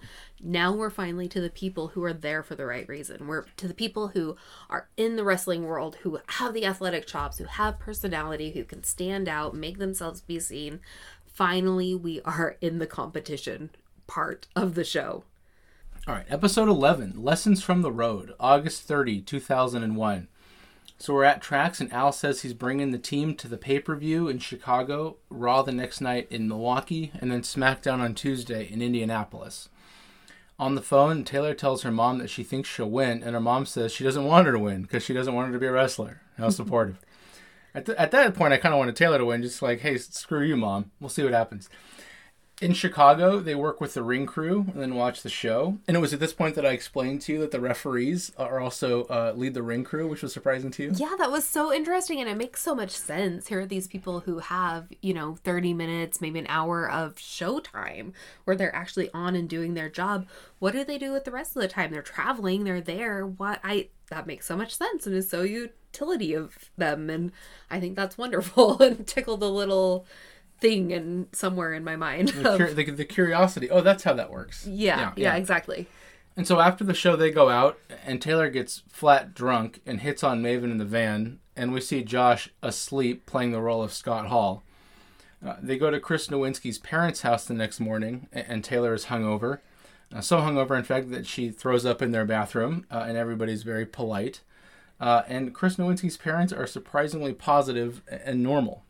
Yeah, this really started kind of as the Taylor episode, I feel like. It really started as poor Taylor, her parents are so against her doing this, so unsupportive, to the point where it's almost like a rebellion that she is doing this. And then she gets drunk and acts out, and it makes kind of a fool of herself. And then you cut to going to Chris Nowinski's parents, where they're just this kind Midwest family that's so wholesome, so kind of what the idyllic American household is, right? So nuclear kind of, and we see Taylor coming in kind of a little bit of a bumbling mess in this situation where she's throwing up in their bathroom because she's so hungover, because she's acting out, because her parents don't like her being there. Typical University of Washington behavior. It's such a childish thing, but they do a really good job of setting it up to be really just such a difference between the two, who come from similar backgrounds, it would seem, but have had such different paths because of the support of their family is kind of what it's leading to. And so we're backstage at Raw, and they do promo work with the Brooklyn Brawler, which you now have to listen to since we did. Hi, China. How you doing? So I hear in the back that you've been talking smack. Well, it ain't gonna happen. Come Judgment Day, it's gonna be me and you. Sure, you got the muscles, but can you keep up with Nydia? Is that good? That's pretty good. Okay, let's go. 3, 2. China, currently in the WWF, yes, you are the women's champion. You deserve it. You're huge, you're big, you're tall, you got big old muscles. I'd like to introduce myself. I'm Taylor. I'm short. My muscles are maybe not as tall, but I got something that you don't have, and that is the wit and ability to win that darn woman's title from you. So I don't know what you're going to do about it, but we'll have to come see come Judgment Day. Me and you, Rhino, you're big. You're bigger than me. You got more experience than me. But Rhino, I'm the sponge, and I suck up everything. Sunday, me and you, I'm going to beat you because I'm from Europe, and I'm the sponge, and the European title will be mine. God, it sucks the life out of this room. Dude, I just slipped into a coma. Undertaker, you've had a decade of destruction. One of the greatest wrestlers ever to grace the WWF. 6'10", 320 pounds. My God, you're impressive. But you know what? I'm ready to take over. You know what? I got one thing you don't have. I've been trained by Al Snow. So come Judgment Day on Sunday, you're mine. Al didn't train to say that. And so I've said here that Nydia and Taylor both cut awkward but ultimately, fine promos. Yeah. Josh cuts a promo on Rhino, and they invite Rhino to watch it. And there's a Downtown Bruno sighting. They call him the Sponge. The Sponge. He tried to call himself the Headlock Machine, or the Human Headlock Machine, but they're like, no, you're the Sponge. You're the Sponge. This little guy is now the Sponge. So that's a thing. So in wrestling lore, for example, I might butcher the story, but there's a guy called Eric Bischoff, who very early in his career, the rumors that he auditioned to be an announcer with the WWF. And his audition was that he had to sell a broom. So they gave him a broom and said, sell this. Okay. And this may not have been Bischoff. These stories get traded around. But the point is, they do this to everybody, right? They say, you have to do this weird kind of thing that doesn't make sense. Perform for me, monkey. But sell it. Yeah. Right. Chris then cuts a promo on The Undertaker, and it's awkward. So Chris does push-ups saying he's not the Undertaker's bitch. And you will have seen Al Snow be very annoyed and embarrassed that Chris said that he could beat the Undertaker because he was trained by Al Snow. The Undertaker is kind of an untouchable person backstage, Gotcha. so Don't go there. You wouldn't want the Undertaker to think that that Al Snow had said that like this guy can beat you, because it's a bunch of children kind of working themselves into a shoot. Right. So Coach is back there, and he's also not pleased with Chris and Coach, and then Kevin Kelly's there, another announcer, busts Chris's balls. And then Maven cuts a decent promo on Raven, and Maven clearly has some charisma here. So the next night we're in Milwaukee, and Josh finds an Al Snow type fanny pack and wig.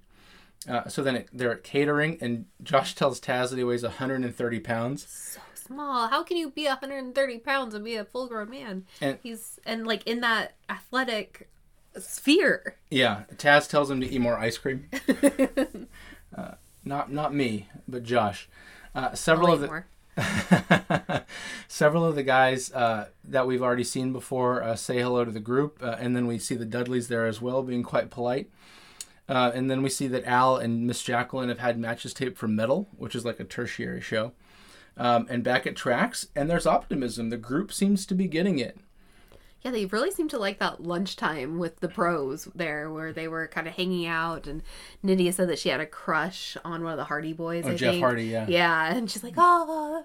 Nobody has a crush on Matt. It was just really a funny like fangirl moment where here now they're finally with the people that they want to be peers with, and they're in that room, like literally in the room eating with them, literally at the table.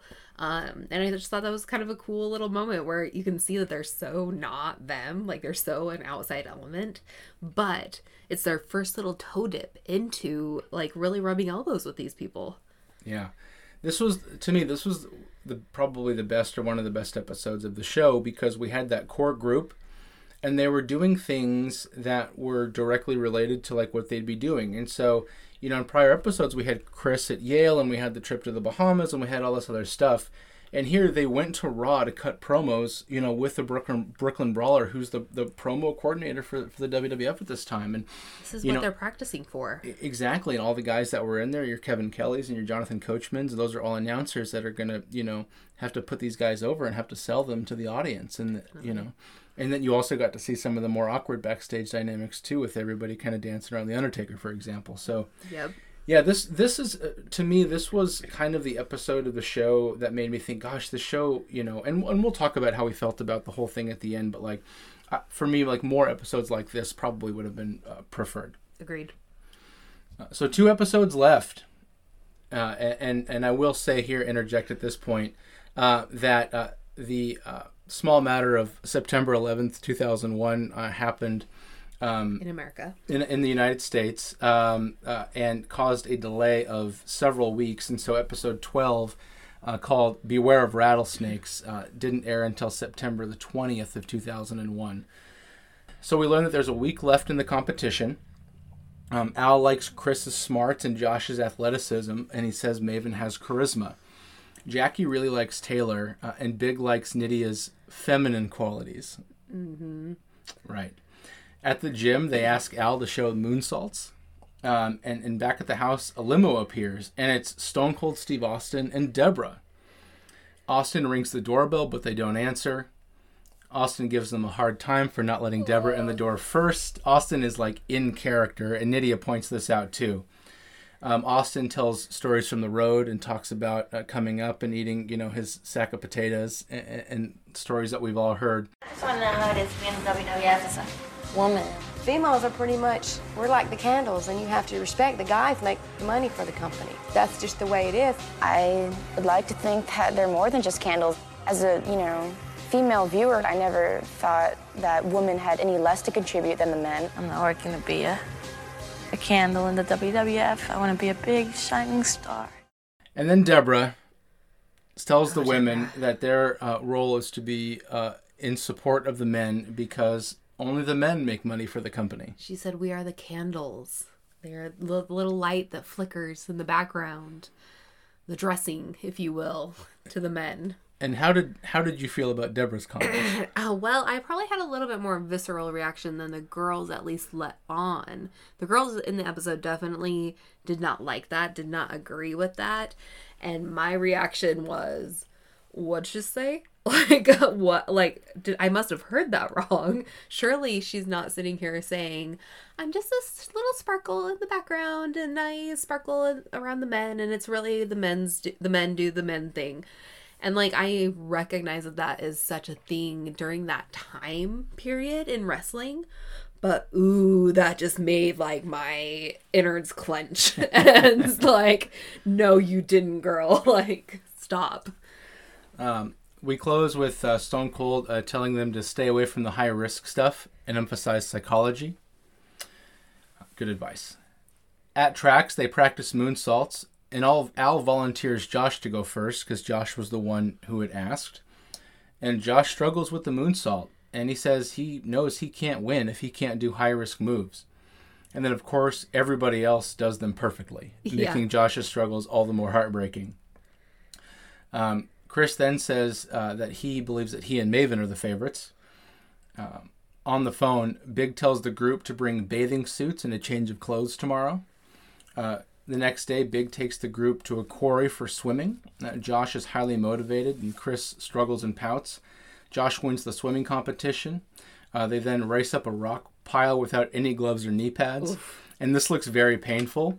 I believe Josh won this too, or maybe Maven did, but the point is Chris struggled big time. And Josh says that Chris handles losing like a baby. Afterwards, they hang out and make a fire.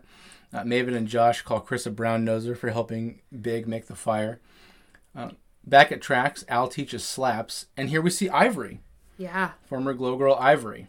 Yeah, she was also very good-spirited, very encouraging to the girls. Very much the opposite of Deborah, where she was very girl power, very like, own your strength, girls, you go girl type of a person. I thought she was a really good element to the show. It was almost a necessary, like they couldn't just have Deborah saying, right. When they're training these women to wrestle, and Deborah's not a wrestler for you know, definitely, for the record, like, and Ivory very much is a wrestler and one of the best, you know, technical wrestlers, and certainly one of the best technical female wrestlers on the planet at this point.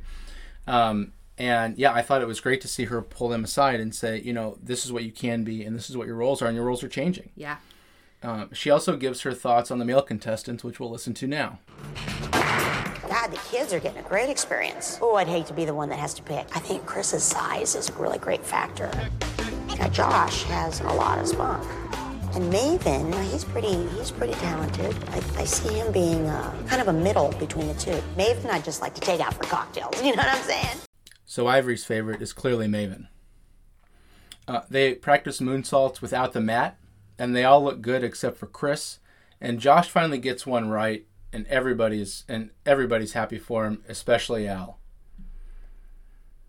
And so at this point, we're 12 episodes through, and we just have the finale to go. So what are you thinking at this point? And if I can put you on the spot, earlier on you had said Maven and Nydia, but what were you thinking at this point coming into the final episode? Yeah, so at this point, and I think, you know, looking back, I think I was definitely a victim of the editing of the show. But at this point, I was really rooting for Taylor because they had just focused so much on how she was kind of this underdog character and like no one wanted her to succeed, but she was here on her own will. And like that's a kind of a cool backstory.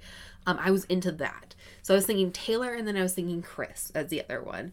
Because again, he was kind of being played up as this good boy, this like really big. They talked a lot about his size and how that was a really important factor. And I agree with that. I think that he could be kind of like almost a Kurt Angle type of a character where he's this like all-American boy, you know, Midwest boy type of a thing where... Or the Ivy Leaguer. Like this big, strong character. And I think that he had the size and the physicality.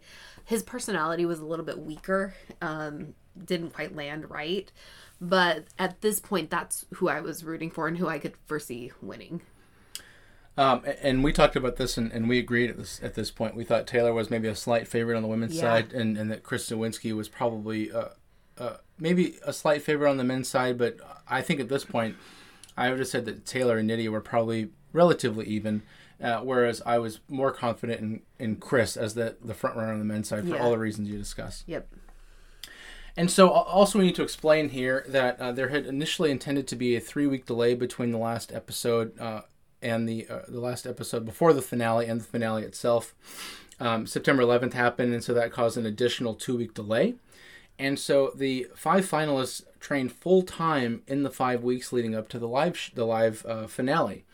They were in the ring 4 hours a day and worked out at the gym 4 or 5 days a week. Wow. They were paid for it, but they basically trained an extra 2 weeks on top of things because of 9/11 related production delays. It was amazing. One thing as I kind of, really paused as we were getting ready to watch this finale and looked back at these characters, how much they had changed physically in that couple of weeks. However, was it 6 weeks, 12 weeks, however many weeks it was that they were actually there, just how much their bodies had physically changed, how toned they had become. These people were working hard day in and day out. And it was like this reality show, obviously, but that you were also physically seeing them change in a very remarkable way.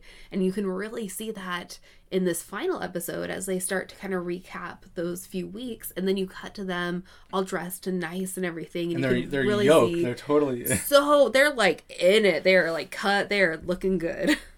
Yeah, absolutely. I noticed that too. It was incredible to watch them all the way through, and it makes you wonder if somebody like a Daryl, who, if he had made it through, what he would have looked like and come out on the other side, right? And so, you see it with Chris, have to work with personality though too. Come in a little pudgy, and by the end of it, you're cutting lean. Yep. So the live finale, September 27th, 2001, live. We're back in WWF New York with our hosts for the evening, Jonathan Coachman and Trish Stratus. We see all the finalists in the crowd. And we cut to a video recapping the final days of the competition. At the house, the finalists made dinner for the trainers. Big calls Chris Nowinski Captain Caucasian. They play a Tough Enough board game that the finalists had made. Big toast the finalists, and they all talk about, again, how they thought Daryl would go a lot further. Yeah. They also liked Paula and Jason. Forget about Jason. Yeah, I totally forgot about him. Josh puts on his Al costume, and they look strikingly alike. Scary. Like, if they look at the right angles, you would think it was like a Snapchat filter or something. Yeah, and so we're back at Trax, and they're working matches, and Al says it's anyone's competition, but I've written here, but not you, Josh. And then we see the chairman, Vince McMahon, walking into Trax in his tracksuit to observe with Kevin Dunn, Jim Cornette's favorite person. When Maven and Chris go, I think Vince says that's good shit, pal. And Vince and Dunn like Taylor's facials and her women's softball body. Oh, more cringe. And that was officially the creepiest thing on Tough Enough. Yeah, that gets the blue medal. All right, yeah, the brown medal. At Titan Towers, all the finalists meet with Vince McMahon and Kevin Dunn. And let's take a listen to this. Vince McMahon, this is Josh. Hey, Josh. Come on in. Hi. Mr. Dunn, nice to meet you. How are you? Mr. How you McMahon. doing, pal? Good, how are you? Good, nice to have meet a you. seat. Okay. How you feeling? Oh, overwhelmed. Yeah? Yeah. Are you? Yeah. What about this business intrigues you the most? Absolutely everything. From the entertainment value to the, I've been watching this my whole life. WrestleMania 2 was when I first started watching wrestling. Wow. And ever since then, I've been hooked. I think the World Wrestling Federation is one of the classiest organizations I've ever been around. It's a thinking man's sport. It definitely is. Well, everybody that I've met from the WWF has such a great heart. We do care about what we do. Yeah. I guess that shows. Yeah, it does. I didn't know how hard it would be. I always thought these guys, took bumps in ways that didn't make it hurt for some reason. I don't know how that was possible because, Right. Obviously it looks painful, and it is. The next person that tells me wrestling is fake, I might completely go off on them. That's cool. What's the toughest thing about Tough Enough? Sticking with it is almost more mentally challenging than physical. So you get hurt, and your body aches, but it's just, you're away from your friends and your family. At the beginning, I didn't think I could make it to the end. I didn't even want to buy hangers. I thought, I'm not going to be here long enough to unpack, and then I said, I'll take it as far as I can. Did you get close to the people you were training with? I didn't get that close with them. No? To be honest. Why not? Yeah, they're all good, very respectable people, but not the kind of people I'm tight with. I think we all get along. I mean, as people leave, I think we get to be a tighter knit group. I've really developed a friendship with Maven. I get along with Josh. Yeah? Well. I think everybody's been pretty cool. We're just so different, I'm gonna miss him a lot. What is there, Josh, about you inside? You can amplify and turn into something professional. I see myself as, as the baby face, I'm small in stature, but I'm big in character. Kind of thought maybe the Harvard thing could work because there's a lot of stereotypes out there. You have a lot of feelings about it, and I think it could be used. Because I'm a pretty boy back at home and everything. My nickname is Face. Are you a ladies' man? I don't know. I like to think so. Right. I hope so. Right. You think you're ready for life on the road? I'm ready. I am. I love this life. I mean, no doubt about it. I just wouldn't be happy doing anything else. That brings out the best in me. And I have to give it 100% to get anything out of it. You think you're tough enough? I definitely think I'm tough enough. I would like to think so. Mm-hmm. Definitely. Absolutely. You do? Yes, sir. Best of luck to you. Thank you very much. Pleasure. Good luck to you. Thank you. Okay. It's been a pleasure meeting you. Thank you. Thank you very much. Thank you. Okay, thank you. They made it. They are tough enough. How cool is that? So Chris says that he didn't get close with his housemates, but Maven and Josh agree they get along. Josh thinks he'll be a baby face, and Chris wants to be the Harvard guy, and Maven tells Vince he's a ladies' man. We go back to the house for the last day. We have the obligatory packing scene, and they all write notes for the trainers, and Nydia is very emotional. We then go to tracks for graduation. I think that this was like another really good kind of wholesome moment. It's really interesting, again, how many of these wholesome moments they put in. Kind of like where they made this board game for, that talked about like moments throughout the show. I'm sure they didn't make it. I'm sure it was some producer's assistant somewhere who made it. But there were these moments where they're like writing thank you cards. Like Paulina wrote thank you cards when she left. Mm-hmm. They're writing like the coaches thank you cards. There are these moments of like politeness that are really surprising, and I am imagining probably don't carry on through the next several seasons because the culture kind of changes around it. But it's kind of this show again of like they weren't quite sure what they were and the footing of the show at this point. But these people were like genuinely thankful and genuinely like had relationships with the trainers, with each other, and it really shows kind of that human aspect of it, and I thought that was really cool. Did you expect the wrestling reality show to be the kind-hearted reality show? Okay. No. I expected so much more of that like conflict and like again, that was really being amped up during this time period with Hell's Kitchen, that kind of thing where it was like, we want the aggressiveness, we want the like ratings where we embarrass people on American Idol because they're horrible singers. It was that kind of period where degrading was good. And yeah, the American Idol blooper videos yes. and stuff, and William Hung and all those. Yep, stuff exactly. Like that, yeah. Sanjaya was like another one of those. Like, it's so interesting to see how there are so many good-hearted things in, like you said, this very unexpected place. And I just thought that was a really cool thing that it wasn't just infused in one episode. It felt genuine because we saw little sprinkles of it throughout. That these are like good, real people. So we go to tracks for graduation, and the graduation ceremony is a multi-person mixed tag. It's the trainers versus the finalists. Mm-hmm. And we see Jackie and Nydia square off at first. Taylor comes in, and Jackie absolutely takes her block off with a clothesline that they show on replay about 17 times throughout the rest of the episode. It hurt so bad. Yeah, Jackie was definitely laying it in here. We see Taz versus Josh, and Josh somehow makes it out of it without any obvious broken bones or deformities.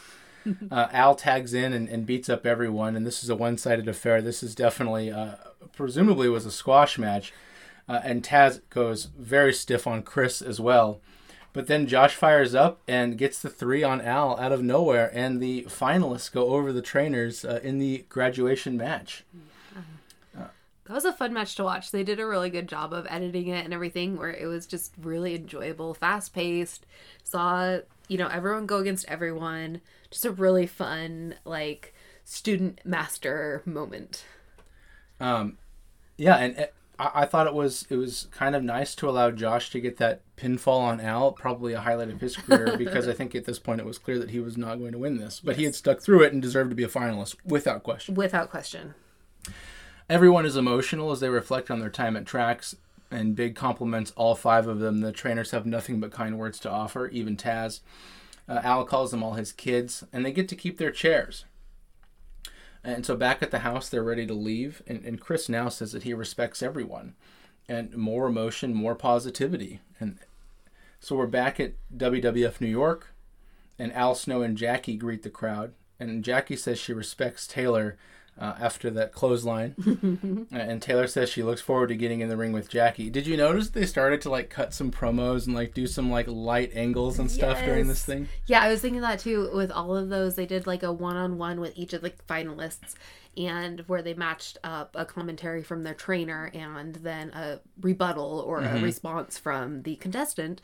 And it was really funny because they would easily be, like, a quick little 15 second promo for them, where they would just kind of, challenge them back, is kind of what they were trying to get them to do. Like, yes, I'm very grateful, but I'll see you later. And so it's time to announce the winner of the ladies bracket, and they do the recap of Taylor and Nydia, and the crowd is chanting Nydia. I would say the crowd was 90% for Nydia. Absolutely. Did that surprise you? It didn't. To me, both. At this point, I was kind of split 50-50, where I could see it going either way. I could see either Taylor or Nydia. I could see either Chris or Maven. I was a little bit surprised because I thought people would latch more onto Taylor's underdog kind of story. But I definitely can see that Nydia had more of the physicality, was probably more athletic, had a little bit more of the, like, spunk and spice that was inherent and not just rebellious anger. So, like, she would be able to keep the character up for like a longer time. So surprised, but not. I don't know how to say that exactly, but I was happily surprised. Okay. And so Jim Ross is here to announce the winners. And he explains that this is a difficult business that's not for everyone. And good old JR tells us that it is Nydia who has been selected as the winner, the women's winner for Tough Enough Season 1. The crowd is happy. Nydia and Taylor have a long hug. Taylor looks crushed. The Yeah. camera pans between Taylor and Nydia a lot during this point. And Taylor is just head in hands, elbows on the table, sobbing her eyes out. Nydia is up on the stand looking guilty for winning. Like happy but sad for her friend. And in her acceptance speech, she talks a lot about how, like, girl, we're a tag team. We're in this together. We both won. It's fine. And tries to, like, play it down a little bit because she cared so much about Taylor and she knew Taylor wanted it so bad. Yeah, Nydia's up on the podium and she calls herself the luckiest person on earth and that she loves Taylor. Yep. Taz then interviews Taylor, and Taz says he wants the truth. Taylor says she's upset that WWF doesn't want her, but she says she's not going to quit. We then recap the men's finalists. We go back to JR, who says everyone showed heart. No clear crowd favorite on this one that I was able to pick up on. No, it didn't. It seemed like it was pretty split. I think that it seemed like maybe a slight edge towards Maven, but not anything decisive. And good old JR tells us that Maven, perhaps a mild surprise, is the winner on the men's side. At the podium, Maven thanks the people. He thanks Al Snow, Jackie, and Taz, not Tori. He thanks the folks from Virginia and Portland, Oregon. Woo! He says that this is for his mom. And so we cut to Al with Josh.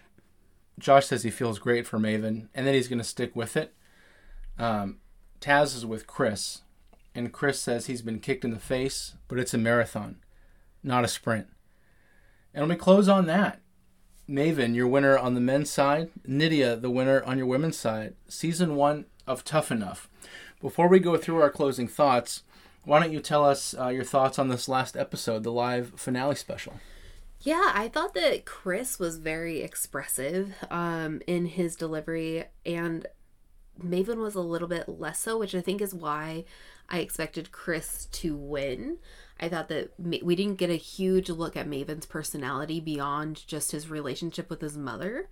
But Maven was just a good all-around choice. He had the physicality. He was, really attractive to look at. He was just like a all-around, like, solid choice that they could kind of mold into something more and give him a little bit more personality and kind of decide where they wanted to go with it. And so I do think that was a really great choice, both for him and Nydia. I think that they both earned it.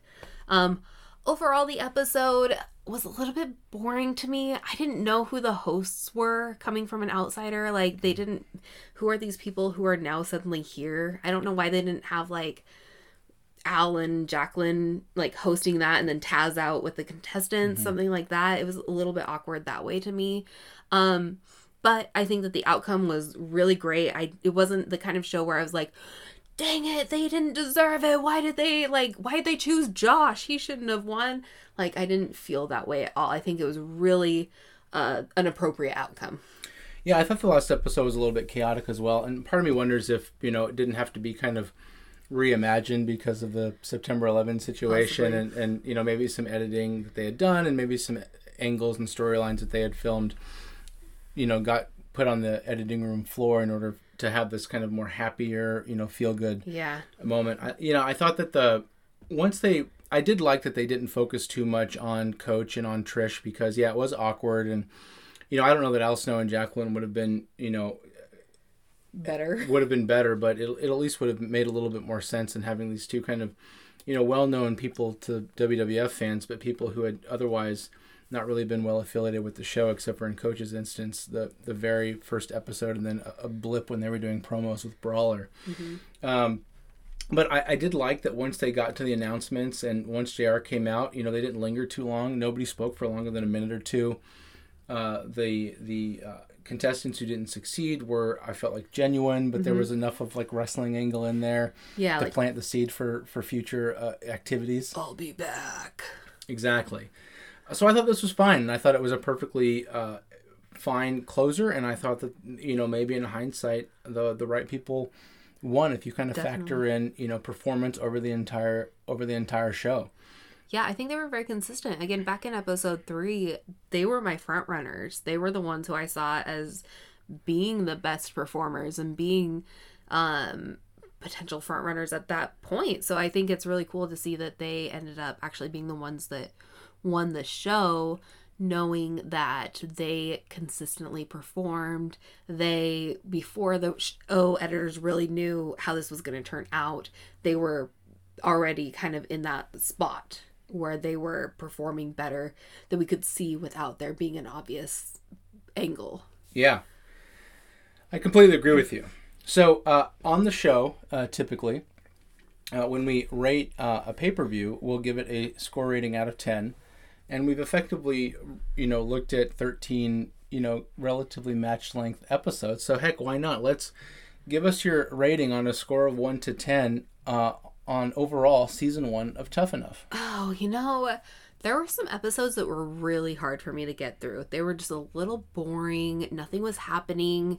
Again, I didn't really have any focus on this is the framework for how this show works. I still don't entirely know how people are supposed to eliminate what they're actually competing and doing as they compete. So as far as reality TV shows go, I would rate it like a 3 or maybe a 3.5. There were moments that I really enjoyed and that I thought were really good human moments that were oh, this is what reality TV is. It's looking into these people's lives in an extraordinary circumstance. But for the most part, it was just kind of dry and boring and without focus. And I wish they had focused a little bit more on character development, especially because characters are such a huge part of the wrestling world.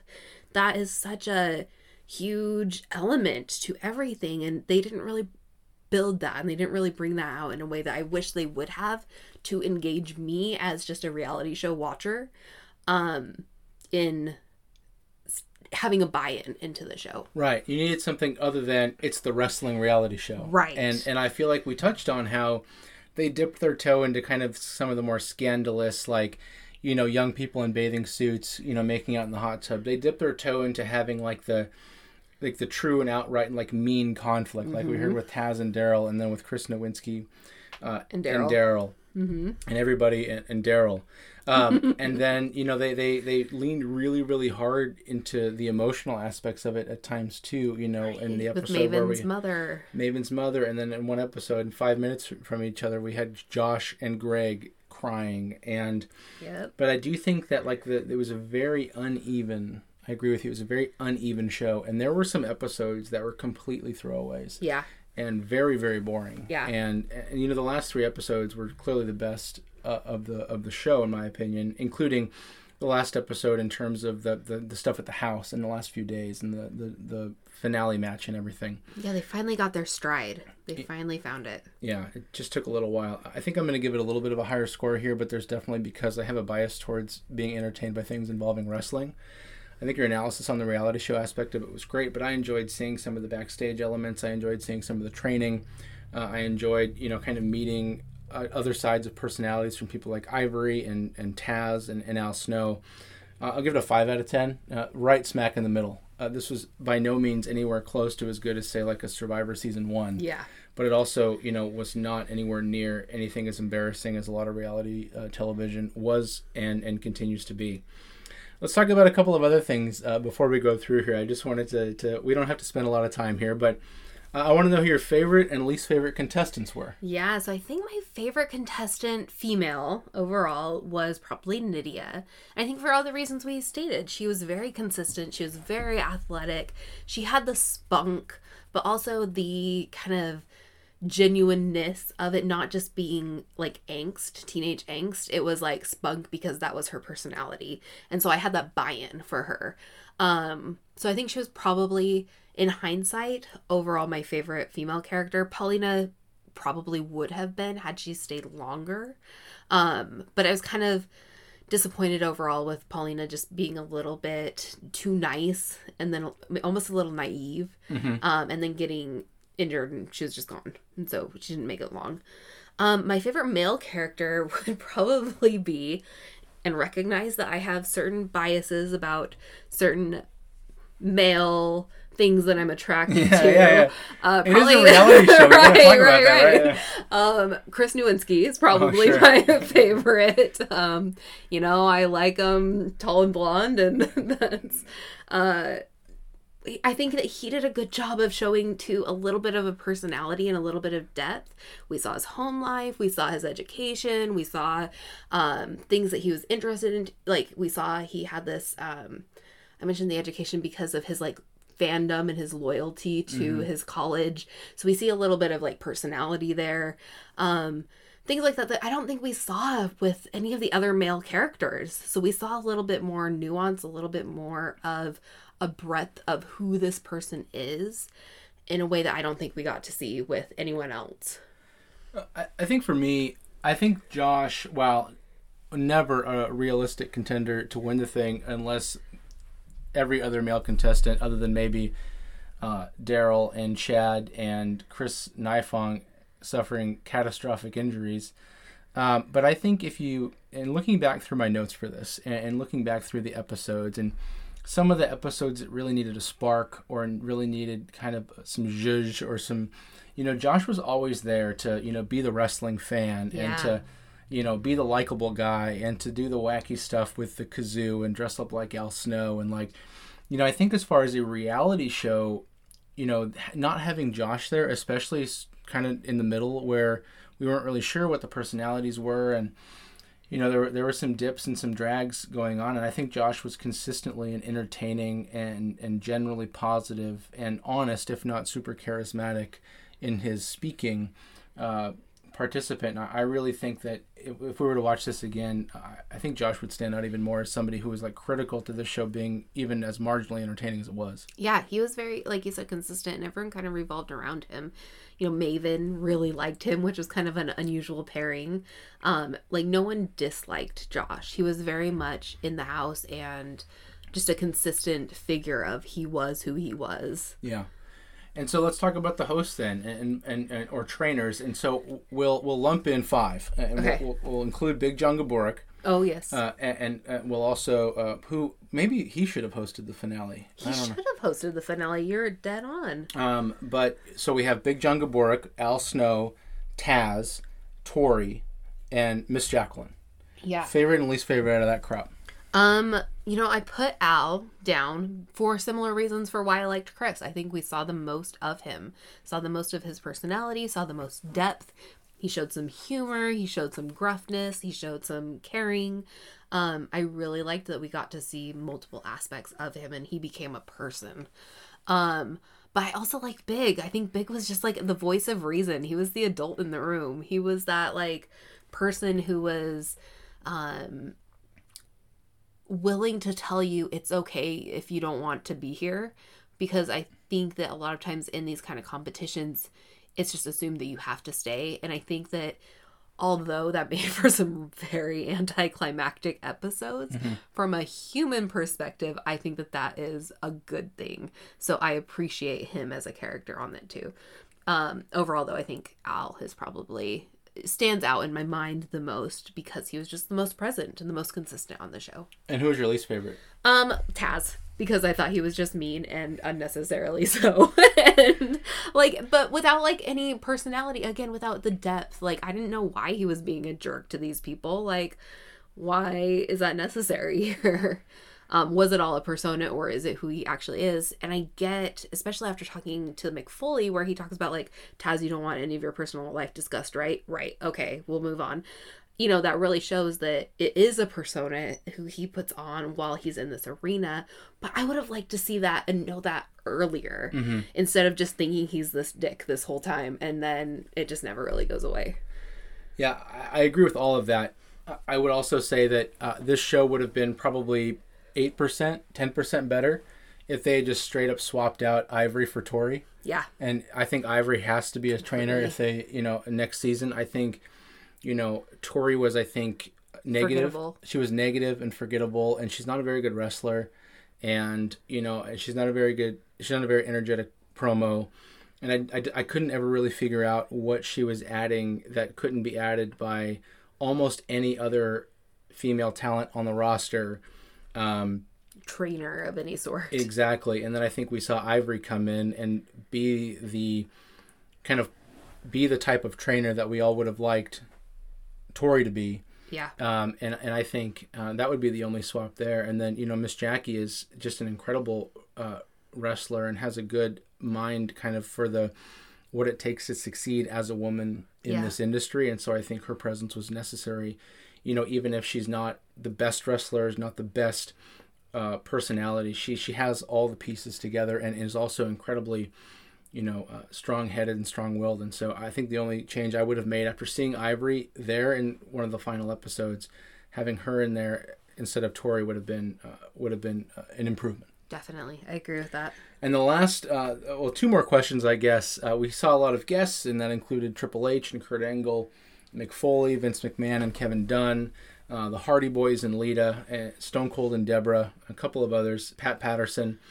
Out of those and anybody else I may have missed, tell us your favorite and least favorite guests. Yeah, so my favorite is between 2 of them, and probably the 2 that I talked about the most as we went through is either probably Triple H or Mick Foley, and I like them for the same reason, is that they gave 2 very real glimpses into what they would be sacrificing if they chose this life. But one of them was from you can have the rock star life, you just have to give up like roots and a family and having that white picket fence lifestyle. The other was you can absolutely have that lifestyle, but you better not be out there partying, drinking, shooting up on the amphetamines to get through. You're going to have to go home for dinner each night. Yeah. And is it fair to say that Deborah takes without question. We don't, all the reasons I've already stated. Just thinking about that perspective that she, I think genuinely, or at least genuinely in the character that she was portraying, felt was sickening. And I am so glad that in 20 years since then, I think a little bit at least it's improved. It's definitely improved. It improved in the same episode when Ivory came in and said Yes. basically all that other stuff was bullshit. Yep. I tend to agree with you. I think there were some missed opportunities here. I think Kurt Angle was kind of an awkward and clunky choice. You know, the Hardy Boys are a favorite of a lot of young people, and so they're kind of influential to a group like this, but I don't know that they added very much coming in. But that's nitpicking. I strongly agree with you that, Triple H and Mick Foley kind of as a unit representing the two ends of the spectrum was helpful to hear. I also really liked Ivory, as I mentioned before. And yeah, I'm not going to argue against Deborah being just the most offensive guest on the show. And I wish they had done more with Pat Patterson, because he really is kind of a hoot and holler when he gets going, and they didn't really let Pat be Pat. And maybe that's a good thing. But I do think if he had had a little more time to shine, that he would have been somebody who could have played a little bit bigger of a role in the show. So my last question is, Tough Enough Season 2, would you watch it? I think I would. I think the last 3 episodes really redeemed the show for me. If you had asked me after episode 5, I would be like, no, I'm so over this. But we pushed through, and then I think I have hope that the show may have found some footing a little bit. I don't know really what's to come, what it's going to look like. I know that it evolves over the years, and it stays on for a number of years. I would say I would be willing to give it another try. It's like reading the first chapter of a book, right? Like, okay, it kind of got better at the end of it. I'll read the next chapter and see if I am still into this. And as far as what happens with our winners, Maven and Nydia, as well as our runners-up, Josh and Chris and Taylor, stay tuned to the Wrestling 20 Years Ago podcast as we continue our journey and track the careers, or perhaps the lack of careers, of these 5 individuals. But that'll do it for Season 1 of Tough Enough. I would like to thank you so much, Heather Olsen, for joining us and providing such a unique voice and a unique perspective on this show. Thank you so much. Thank you so much for having me. I had so much fun, having these discussions and learning more about wrestling, and really just watching the show and the discussion. Thank you. Yeah, maybe we can get you on the main volume sometime. Wouldn't that be something? There's the perspective. Yeah, it's we're quickly rounding the corner on 2001, so we'll see what happens with 2002. But that's it. The only thing I'll say is check us out on Twitter at Wrestling20YRS for all the show updates. I know that we have the indie wrestling show as well, and stay tuned for more episodes from those guys doing great work there as we wrap up this special episode reviewing Tough Enough Season 1. And for Heather Olsen, I'm Eric Landstrom. Goodbye.